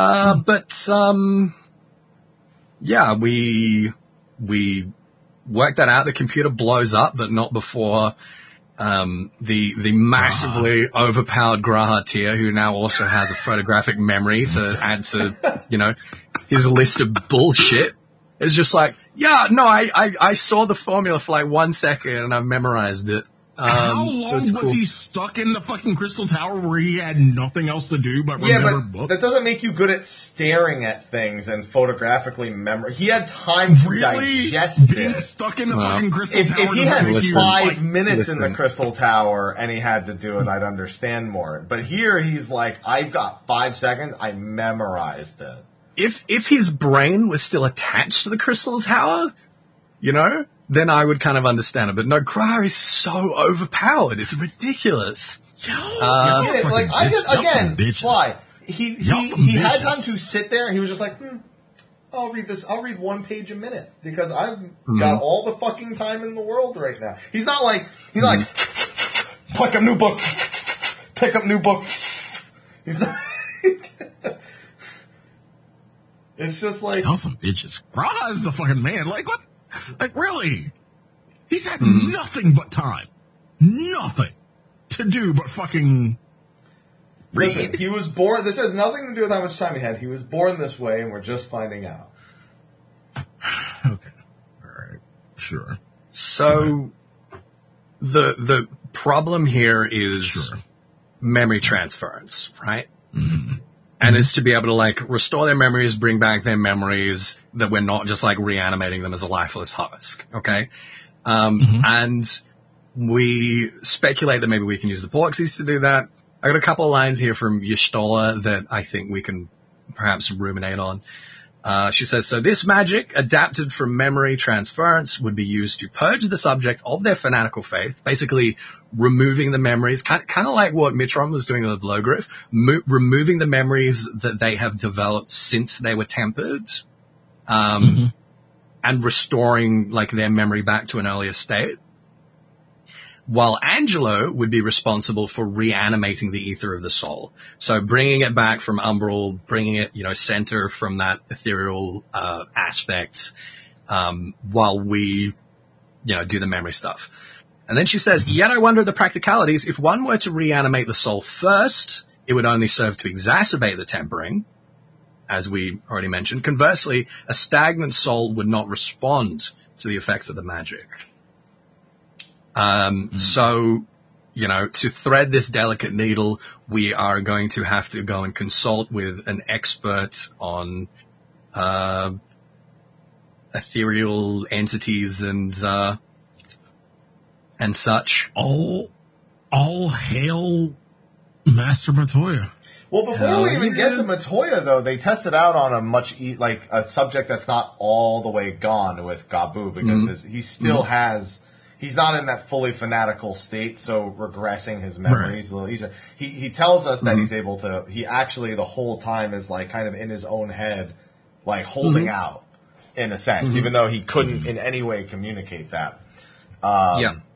And so once we find out with that, we know we're going to need an army of Porksies and way too much ether, essentially. But that's. When we go to Gabu's Oliver Twists. Right. Gabu's Oliver Twists. It's so nice to see you. I'm so glad that you saved me. Can I have some more? Gabu, I love Gabu. But you're right. We figured that it uses a massive amount of ether, even just to like reverse Gabu, who's not that far gone, and we're like, okay, we need a more efficient solution than this. We need some way to like automate this process in some way. So we decided to go and talk to Matoya, who's an expert on familiars. Who, again, I'm reminded how much her and Beck-Luke are alike. Like, you fucking... All right. Exactly. What do you want? Just tell me what you want. Although she really seems to take to Graha immediately. Probably because he's over respectful in a sense. Probably because he's like at least as old as she is. Yeah, she's like, another old timer here. Yeah. Yeah, and Alphino's like, by the way, we did this horribly dumb thing. And then Ishtola said Ishtola took your name. And Ishtola's like, will you shut the fuck up? Yeah, you know that scene in Final Fantasy XII where Vaughn goes, how old are you, friend? And everyone just looks at him like, fucking idiot. It was pretty much the same thing. Damn it. You know what? She's had it coming. Like, I was so happy for Alphino here. Like, everyone is always doing this to him. Yeah. And he finally died. They're all like, that's not cool, man. And he's like, yeah. What? I thought that's what we did. Yeah, y'all fuckers are always ratting me out. What the fuck? Cryo won't stop making fun of me. And then, of course, later on, Matoya's like, oh, shouldn't be a drop in the water for Master Matoya. This the great sorceress Matoya. Oh, jeez. So Matoya's like, well, y'all gotta check out my moldy old hole. And we're like, Matoya, please. She does call Matoya's relic a moldy old hole. Yeah. We're just like, Matoya, please, come on, dude. Oh, man, I can't. I fucking can't. She says those words. Their voice. She does. She literally says. And then we go there and Alizé's like, man, the grass around this moldy old hole is really like overgrown. She could use a trim. This all happens. It's not like, literally it all happens. Yeah, and she's like, listen, you gotta watch out. There's gonna be like cobwebs and like monsters taking up residence. This whole conversation happens, Sly. Literally the whole conversation happens. Yeah. Please stop. Please stop. So, yeah, we bravely sally forth into Matoya's cavernous multi-hole. That one was a bit much. What is a cavern? It is cavernous. What do you want me to say? I'm just describing it. Caverns don't have that many bookshelves. Look, a hole doesn't do it justice, all right? That's what I'm saying. This is really, really cool because That's we not know how you that, follow that up. You don't say that's really, really cool. No, it is really cool. You know, you don't follow I that think it's entire great. conversation up with that's really, really cool. That's not the sequence of events that we were Why looking not? for. I think it's great. I'm I sure think it's you fantastic. do. Okay. Yeah, so we know that shortly after the colony was like first established in the God, dude. He's holding on, We know- barely. We know that the Sharlians discovered all these massive caverns like underneath the hinterlands. And that is when they basically decided to build the anti-tower and kind of like establish it as like a permanent colony, right?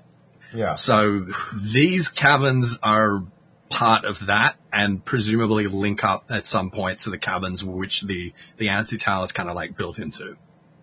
But, one thing that I thought was really cool here was all of the rainbow lava, Y'shtola tells us is dissolved crystals.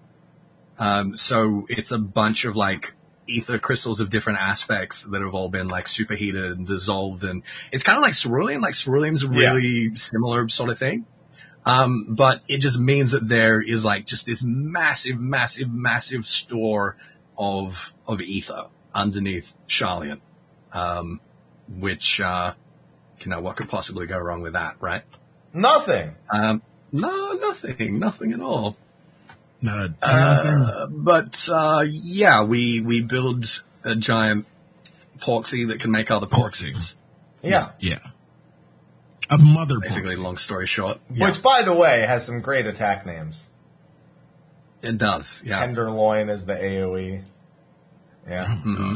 Every time it just makes me hungry. Mm-hmm. Which is funny because we've already established made of clay, and you see it in its clay form. No. A pig's ass is actually pork. No, this one was It's clay. pork. The attacks are called tenderloin. Like, fuck. We imbue it with the magic to be able to recreate these porksies that can go around and cure tempering, right? Yeah. Long story short. And then we happily go back to Limsa Laminsa and we deal with all the Sicard and Bloody Executioners and Hilfir stuff with the jewel and all that we've already described. And Merwib has come up with a plan to basically, use herself as bait to get an audience with the high patriarch or whatever his name is of the Second Order. So one of like the top dogs in the kobold. So for anyone who internal doesn't hierarchy. know, the number of your order is basically the ranking of your status. So there's only one order above this patriarch. Mm-hmm. And they're probably, like Titan Eggies at this point. Yeah. They're Which is probably probably why we're jailers. dealing with Yeah. Probably. Yeah. So we decide that we're going to use Merwib as bait. We're going to get an audience. We are going to reverse his tempering while Einzar uses some, back pocket Deus Ex Machina that he's been holding on to deal with the other kobolds without killing them. And if only we had Mistbeard around, but at least he's got all this stuff that Mistbeard used to have. yeah, it's cool, Einzar knows a lot about Mistbeard. Yeah, this guy I knows also a like lot. that- We should ask him some questions. I'm sure he probably knows some things. Yeah. I also like that Hilfir, when he mentioned Mistbeard, looked directly at Einzar, Einzar, yeah, exactly. Yeah.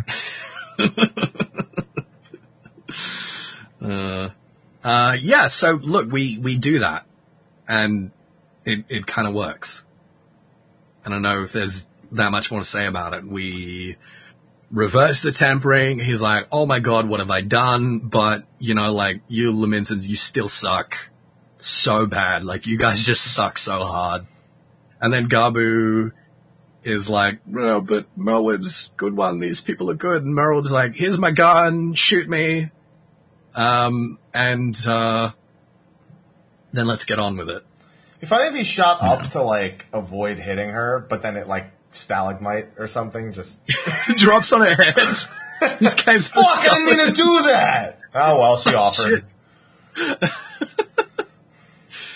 Yeah, well, you'll reverse tempering when pigs fly. Alice. Mm-hmm. I've got some news for you. Mm-hmm. Yeah. So, and a we've huge amount of successfully character done development it, yeah. from Merwood. Yeah. Mm-hmm. Yeah, we do it successfully. We agree to lend him more porksies so that he can start to reverse the tempering of the rest of the kobolds. Yep. And now we have to repeat this for every other beast tribe. Yeah, but, I'm sure we can delegate that to Aaron Vold and $4. Which is why I think we'll see them again very soon. It's one of the reasons why we've The seen them Primal again very soon. Extermination Squad? Yeah, so do we need to... I mean, it's pretty much at this point, right, where Merwood gets a call and is like, hey, look to your south real quick, will ya? Let's look up.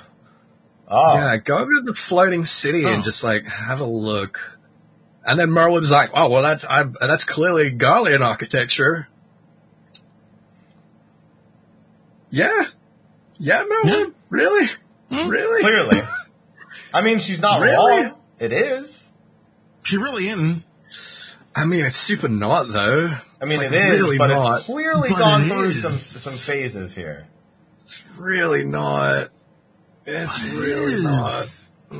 The best is if you get fog during that scene, and they're like, look! And they're like, okay. Bitch, where? Where? Yeah, I mean, it looked mucky to me. It looked very, like, voidish. It had that but, metal you know- sheen that gives it that Garlean flair, that metal sheen. What metal thing. sheen? I had really good One thing weather about- when I saw mine. What the fuck are you talking I had about? really good weather when I saw mine. One thing about the towers. The tower in the locks, essentially.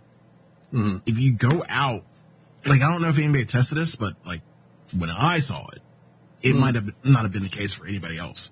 When I saw it, I went out as close to the tower as possible, as close to the landing point as possible. And Alpha and OMG were there, and Alpha was staring at the tower. Mm-hmm. So I don't know if that was the case in any other area. That was interesting. I need a screenshot of that. I think I got one. It is interesting. But yeah, look, we see those and we hear that there's more of them around the place. Not just in the locks and Vilbran, but basically all over the world, as far away as Yanksha. So any assumptions that it was like a localized Eorzean phenomenon or if it had anything to do with Mark are, pretty much put to rest there. But then, while we're in the locks, while we're at Alamigo, we have, old mate Fandaniel show up with an interesting minion in tow. Yeah. Spill the beans. So called it, by the way. Not the minion. The minion I got wrong super hard. But the connection the minion has to everything, I got right. Okay. Okay. So when are we goons getting double jump? That's the question. You've got Like, enough. when are we jumps. getting double jumps? You got enough. You ain't got enough jumps. No. Once we kill this, we're getting double jump, right? Of Right. course. I can't wait for Naturally. so okay. Let's do this in order before I start making jokes. So he shows up at the Royal Menagerie. Everyone is there, Smash style, and everyone's here. And he basically just tells us that he just wants everyone to die. I mean, it seems like so. We talk about how Elidibus is, how the Unsunders' immortality affected them. it would appear that Fandaniel's immortality has affected him in a very different way. And that he just wants everything, including himself, to die. Mm-hmm. And we don't have to take his word for that, necessarily. But I don't think he's lying at the same time. I think what comes next, it doesn't really matter whether he's lying or not, to be honest. Yeah. But he says that he wants to recreate the final days. Says, to which end I've distributed a collection of rather ingenious devices or towers, which will in time give rise to the grandest of spectacles. And he describes Lunar Bahamut as the first beast. Yeah. I want to see if either of you have kind of worked this out, clued this together.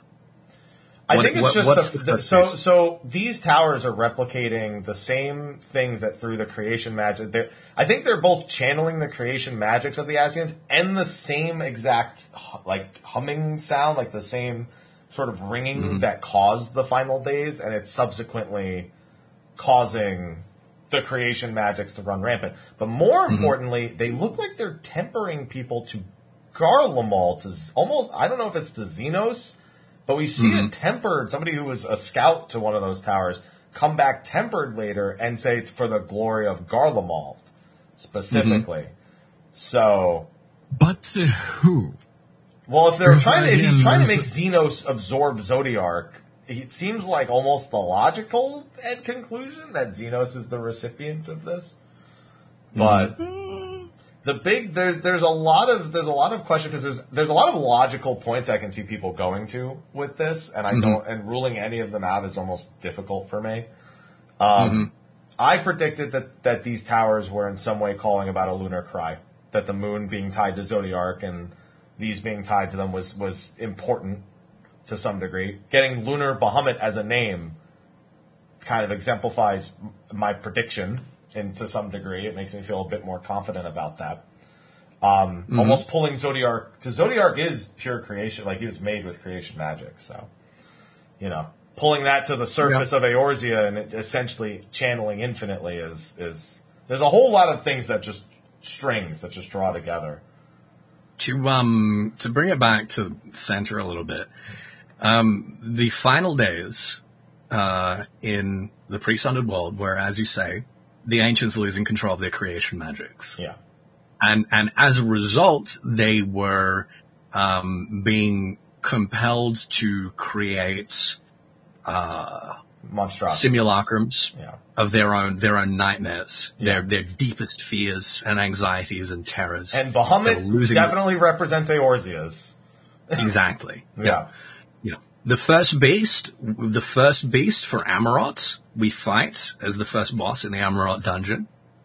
And again, it's a representation of the fears and anxieties and terrors of, and they really whoever created it. And well, the second one is funnier to me. It's like they really don't like chickens. Now we don't have creation magic, right? But we've got a bastardized form of creation magic that the Ascians gave to us and taught us how to do to meet their own ends, which is, of course, primal. The Garleans have been sucking up Echo this whole time. They've been pulling that apart. So there's and you're absolutely right that like the epitome of the fears of people in Eorzea would look like Bahamut. With, for the Ishgardians, just a little bit of Nidhogg kind of twisted in there, which you can very clearly see in the design for Lunar Bahamut. So, the Fell Beast, the Terminus Beast, whatever you want to call it, Lunar Bahamut is the first of presumably countless numbers of these for people all over the world. We might be able to, wonder what they could look like, what they could come out as, but basically,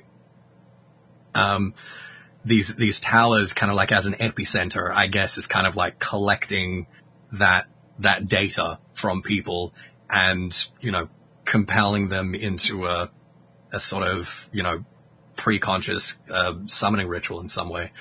As for the tempering, that's a bit of a tough one because I don't even know if it's necessarily true that the tower is doing that, right? That's like an important function of the tower, right?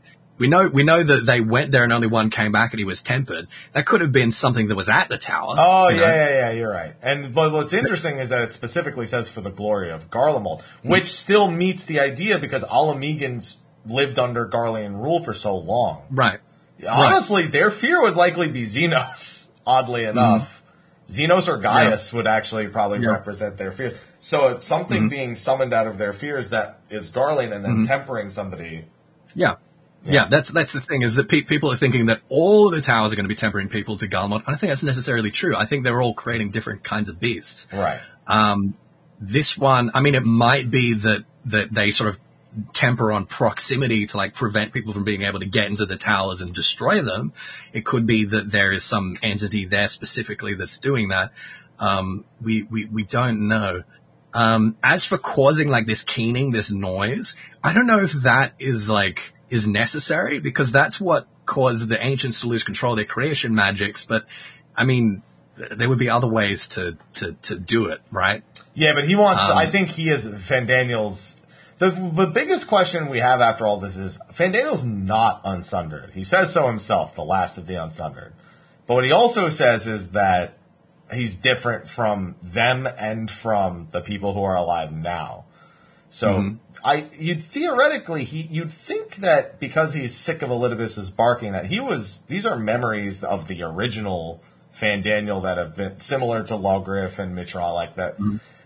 It almost seems to me like maybe the original Fandaniel had a little more to do with the end of days than maybe. But the problem is with that, Elidibus and them would have had to have known that. So there's a lot of question marks about. Yeah, that's the thing, right? Look, so Fandaniel says, the three of them were obsessed with restoring the one true world. As a sovereign individual, however, I never had much interest in such things. And I mean, there's a few different ways you can interpret that, but for me, the most obvious one is saying, I'm not tempered. Like, that's what they wanted to do. I don't have to do that. I'm a sovereign individual. I have my own free will. I'm not tempered to Zodiac. I have these powers, kind of like what we've been saying, right? Like opening the door for these new kinds of Askins, these new kinds of villains. Yeah. I have these powers, but I can do whatever the fuck I want with them, and this is what I want to do with them. Either he's being sincere and he does want to just like, you know, he's just a perfect nihilist and he wants to destroy everything in himself, or he wants to compel a summoning of Zodiac and he's just using that like facade to sort of facilitate it. Right? I think he wants Zodiac, but I don't think he wants it for the same reasons the Unsundered. I think he wants to give Xenos his what he wants because it means that Fandaniel subsequently will get what he wants. Mm-hmm. Yeah, and we still think we're still moving in the direction of what Xenos is wanting is to do to Zodiac what he did to Shinryu, and to force us to kind of do a similar thing with Hydaelyn, and then have like this epic, like, you know, final battle against each other with the rest of the world burning behind us. Yeah, I'm subscribed to that. Yeah. So that's where we're going, you know. We think that, like, okay, we've worked out how to reverse tempering, so we've dealt with the primal threat, and then Fandaniel's like, how about all of the primals and everything else that you guys are remotely afraid of, all at the same time? I can't wait for Lunar Titan. Yeah, I mean, in Final Fantasy IV, well, okay, first thing, in Final Fantasy IV, Lunar Bahamut is redundant, right? There's 3 iterations of Bahamut in Final Fantasy IV, and they're all on the Red Moon. All of them. So I don't think that there's necessarily a connection between this Lunar Bahamut and the Zodiac Moon. I'm sure they're going to find a way to tie that in. I'm kind of wondering if there isn't a connection between this one and the Lambs of Dalamud. You know, because we've got Fandaniel, the Telophoroi. That's it, right? Yes. Moose already worked this out. He was way ahead of the ball with this, as he usually is, and worked out that basically it's a kind of portmanteau for Bringers of the End, right? It's a doomsday cult, right? We already have a doomsday cult in Final Fantasy XIV in the Lambs of Dalamud. For those of you who don't know, they worshipped Dalamud, in 1.x. as like a sort of cleansing, you know, god of destruction that was going to like destroy the world and everything unworthy upon it. Koji's been saying, like, basically since 2.0 that he would love to, like, bring them back in somehow, have them relevant somehow. And it just seems kind of obvious that, like, if you're going to start making a Doomsday cult, it's probably going to be pretty easy to get the dudes on board that are already, like, been rocking the Doomsday cult, you know, for the last 10 years, despite the fact that they watched Dalamud, you know, be destroyed and hatch into Bahamut. They're still going along with it. And to be clear, And they weren't Bahamut being their tempered new by, icon. they were not tempered by Bahamut. They were just a cult that Yeah, as far believed in as, far as we Crazy. know, they As far were. as we know, It's yeah. crazy. Which Yeah, is funny yeah. because if you have a lunar Bahamut, the sun, all of a sudden lambs of Dalamud, all of a sudden, Yeah. it almost It makes like sense. it feeds right into it. So Yeah. So that was my first thought. The combination of that and the fact that Koji has been saying for such a long time that he wants to bring him back in. That could be like, you know, the first link in the chain, you know, towards this, you know, final days apocalypse scenario that Fandaniel wants. Yeah, I think where we go from here is again, like, lots of entities like this just popping up all over the world. And to deal with that, we're going to need all hands on deck. And it's going to be an we interesting need couple more of hands matches. than we have. Hey, Graha, Yeah, exactly. we need that teleportation. We're going to need all the shards. We need all of the warriors, please. Like, we need them here, and we need them now, or it's fucked, all right? Mm-hmm. So get to it, Graha. Open that fucking tower up one more time and figure this shit out, because... Or just go to the moon. Yeah. No, I don't want to go to the moon. I can't wait to go to the moon. Look, finding Zodiac on the moon as an arena, that's fine. Having it as a zone, no thank you. Don't make me bring up 1.0 facts again. You can bring up as many 1.0 facts as you like. I'm not buying it. Did you know that Tanaka wanted Dalamud to be a zone originally? Yeah. Yeah. Yoshida knows Yeah, that. I mean, Dalamud's the red moon, right? The red moon in Final Fantasy IV was like a number of zones. Yeah. Like I say, 3 iterations of Bahamut and various other bosses and dungeons and the Lunarians, which are, you know, obviously like inspired the Elegants. But that's gone, alright? The red moon was interesting. The one with the shit on it, that's gone. Yeah, we've had enough moon stuff. I can't wait to go to the moon. I'm looking forward to it. It's going to be the Azus Law. It's okay. It'll just be the Azus Law. There's going to be a whole fucking Asian civilization on that not to moon. go there. I was doing my best not to go there. There's going to but be actual remnants of Amarot there, like more of them. There's going to be like some of them are on I'm Earth. just saying, all I want. There's an all I want is Anitor my there. double Sly, jump. You wanted Anitors. There's an Anitor on the moon. All It's I want is my been double nearly jump. 6 years. It has been nearly 6 years since, like, we started this show and we were talking about the moon, and he's been carrying the torch, man. I gotta give him props for that. It's just obvious. I don't know why you guys don't see it. I don't know what you're laughing about. That's pretty much the last thing we had to talk about, right? Okay, good. Thanks. All right.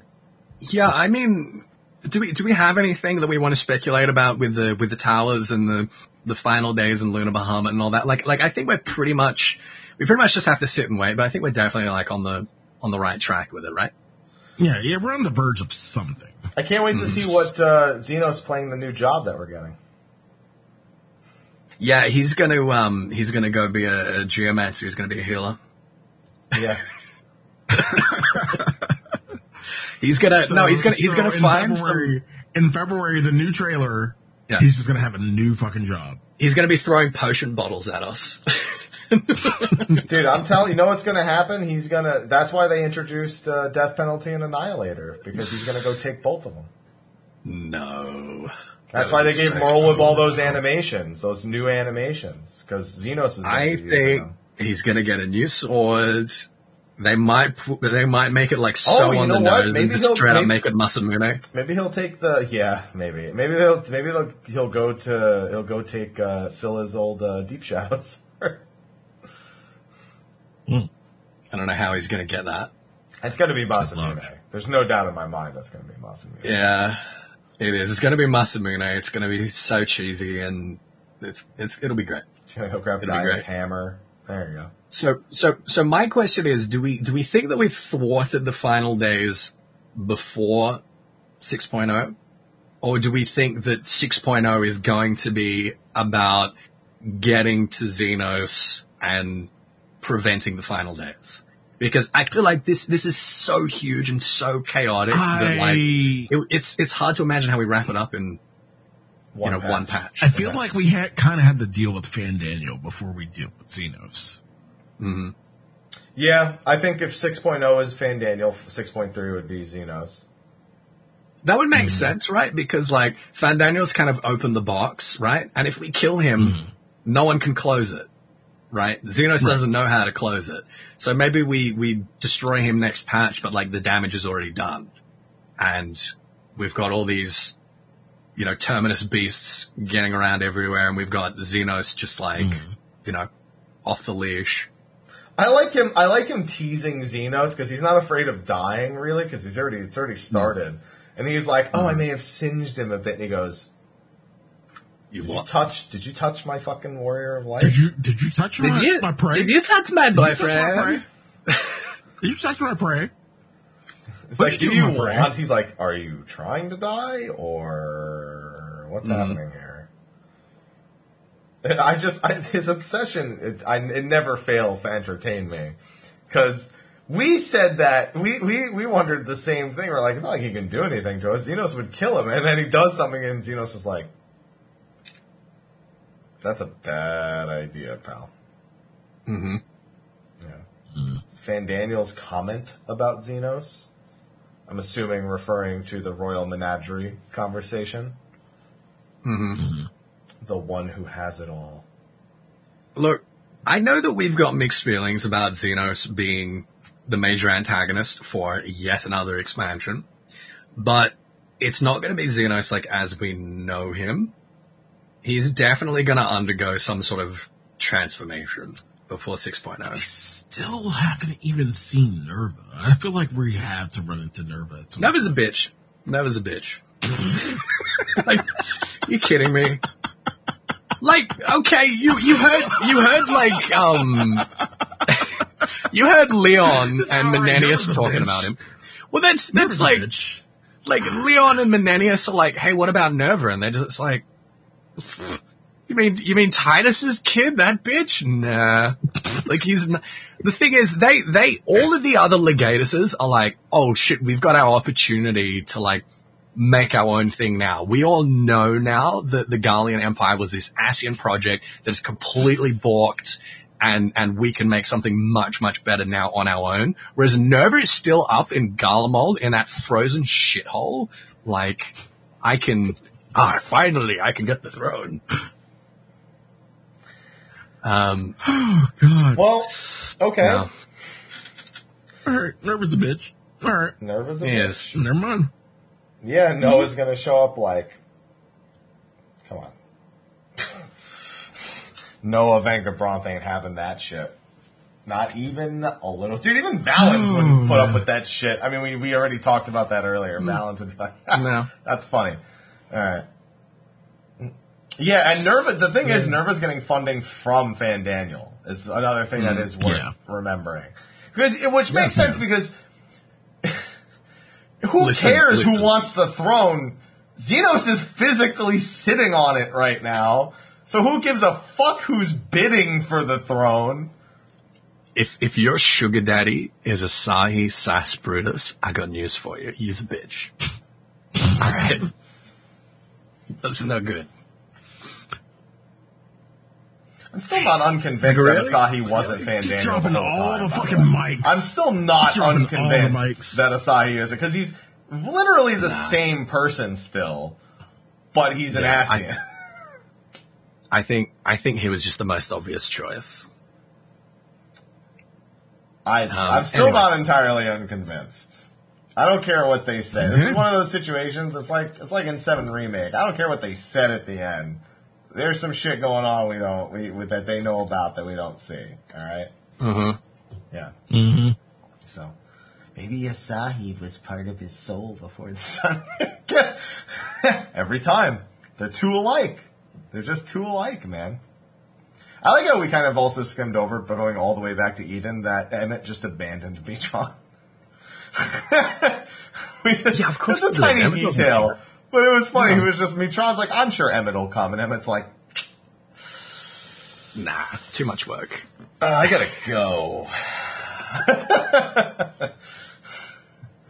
I mean, it is what Emmett would do, but it's still really fun. Emmett's like, oh my god, I can't wait to have the old world back. And he's like, yeah, I'm helping, right? And nah, you had your chance. We're gonna plan B on this one. All right. So, yeah. Just another funny detail. Other than that, yeah, without just speculating on the towers and where we're going, obviously that's always the big by the way, did you see the pics in Discord? Yes, I did. Of Alpha and Omega staring at that. I'm not as surprised about that as maybe I should be. I just didn't think about it, I suppose. But I did say that if they abandon Alpha and Omega and we never see them pop up in new places we're going, I will be sorely disappointed. So that's good news for me. Mm-hmm. Dude, if February comes around and I hear at the beginning of the fucking 6.X trailer, well, I just, I'm like, fuck! Alright. Well, we shouldn't forget that Omega used creation magic, Like he used creation dimension. Yeah, but like he was doing, through technology what the Asians were doing through magic. Asians were doing, yeah. Yeah. And so, he has could a easily familiarity end up to being a these piece of the towers. puzzle further on. Not to mention, they maybe. still haven't really let Omega go. I mean, between both the Tales of the Shadows with him in the alternate future, seeing, that Alpha eventually die, and, watching the generations of the engineers go by. And then in the redeemed future with Midgard-Sormer, or I guess that's still the same future, but at this point, it's the attempted redemption of that future. Him still being there and off, but present. My favorite thing, still being Midgard-Sormer, just laughing at him. Just being like, oh yeah, let's fix it. Come on, let's fix this shit. Let's go. That was a good laugh. Alright. Also, yeah, Midgard-Sormer has to play a role in this at some point, right? Midgard-Sormer is Ishgard's biggest fear, or was their biggest fear other than Nidhogg for a long time, too. Mm-hmm. So, a lunar Midgard-Sormer is not entirely out of the question when it comes to that. Well, I mean, you gotta remember as well that we, like everyone in Eorzea, witnessed the Battle of Silvertear Skies, watching Midgard-Sormer and the Agrias go at it. And that's the final thing. That I brought up on my stream. We were told we were going to fucking figure out more about Silvertear Lake in this expansion, and we have not. Other than the Crystal Tower being there and what it is on the first, we haven't figured out shit about Silvertear this expansion. Well, that's the other thing, right? Is that these towers could be waking up Lavos or whatever it is. Yeah, exactly. We shall see. But we were told like that we were really going to find more out about Silvertear, and we have not yet. We were told a lot of things. Yeah, we're going to be resolving Garlemald. Yeah. We're going to learn about Silvertear Lake, and it's all in 5.5. That was the part they left out. Yeah. There you go. Yeah. Yeah. At this point, Garlemald's taking care of itself in one way or another. Yeah. Yep. Oh, man. We were told, we got a lot to do in 5. 5.5 is going to be hefty. If you thought this was a long State of the Realm, man, you are not. 5.5 will be a meaty. Actually, you know what? It probably won't be as long. We're probably going to need to take an intermission. No, you know what? I actually don't think our 5.5 spoiler cast is going to be as long. I really don't. You know why? Probably not. Because why? Nier is going to take about 5 minutes.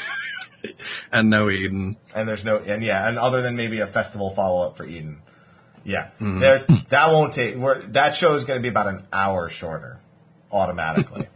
So, We may have spent more talking about Nier in this show than we'll talk about in that show. Oh God, I hope so. We have to also consider doing 2 spoiler casts for Point 5 because we may need to do one for Part 1.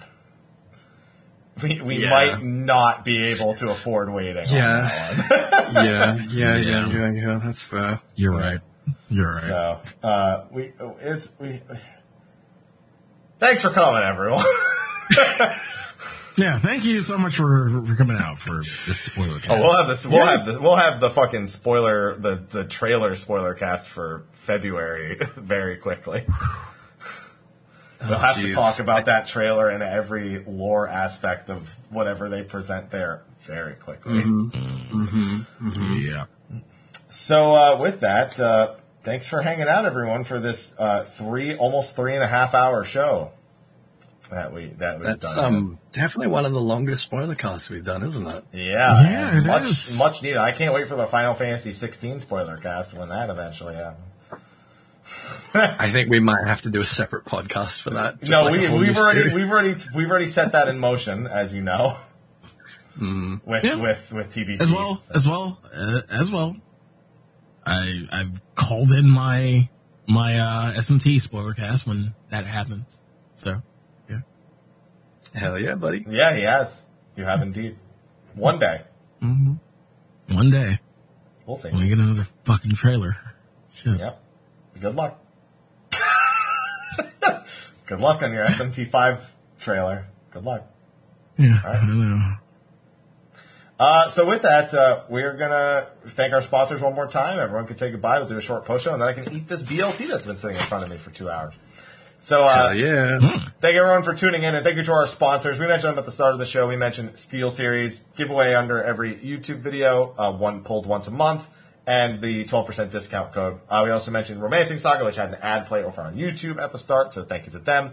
And, of course, our sponsors over on Patreon. I did actually, I think, get a message from a sponsor, and it was somebody changing their, there we go, to Shadow Link. They wanted to change their sponsorship from Tonberry to Titan, so that's not going to be reflected in the text, but I will make sure I've made note of that, so I'm saying it out loud, so thank you to them for staying sponsored. Thank you to everyone over on Patreon who has supported for the past God knows how long after this crazy year that we've had.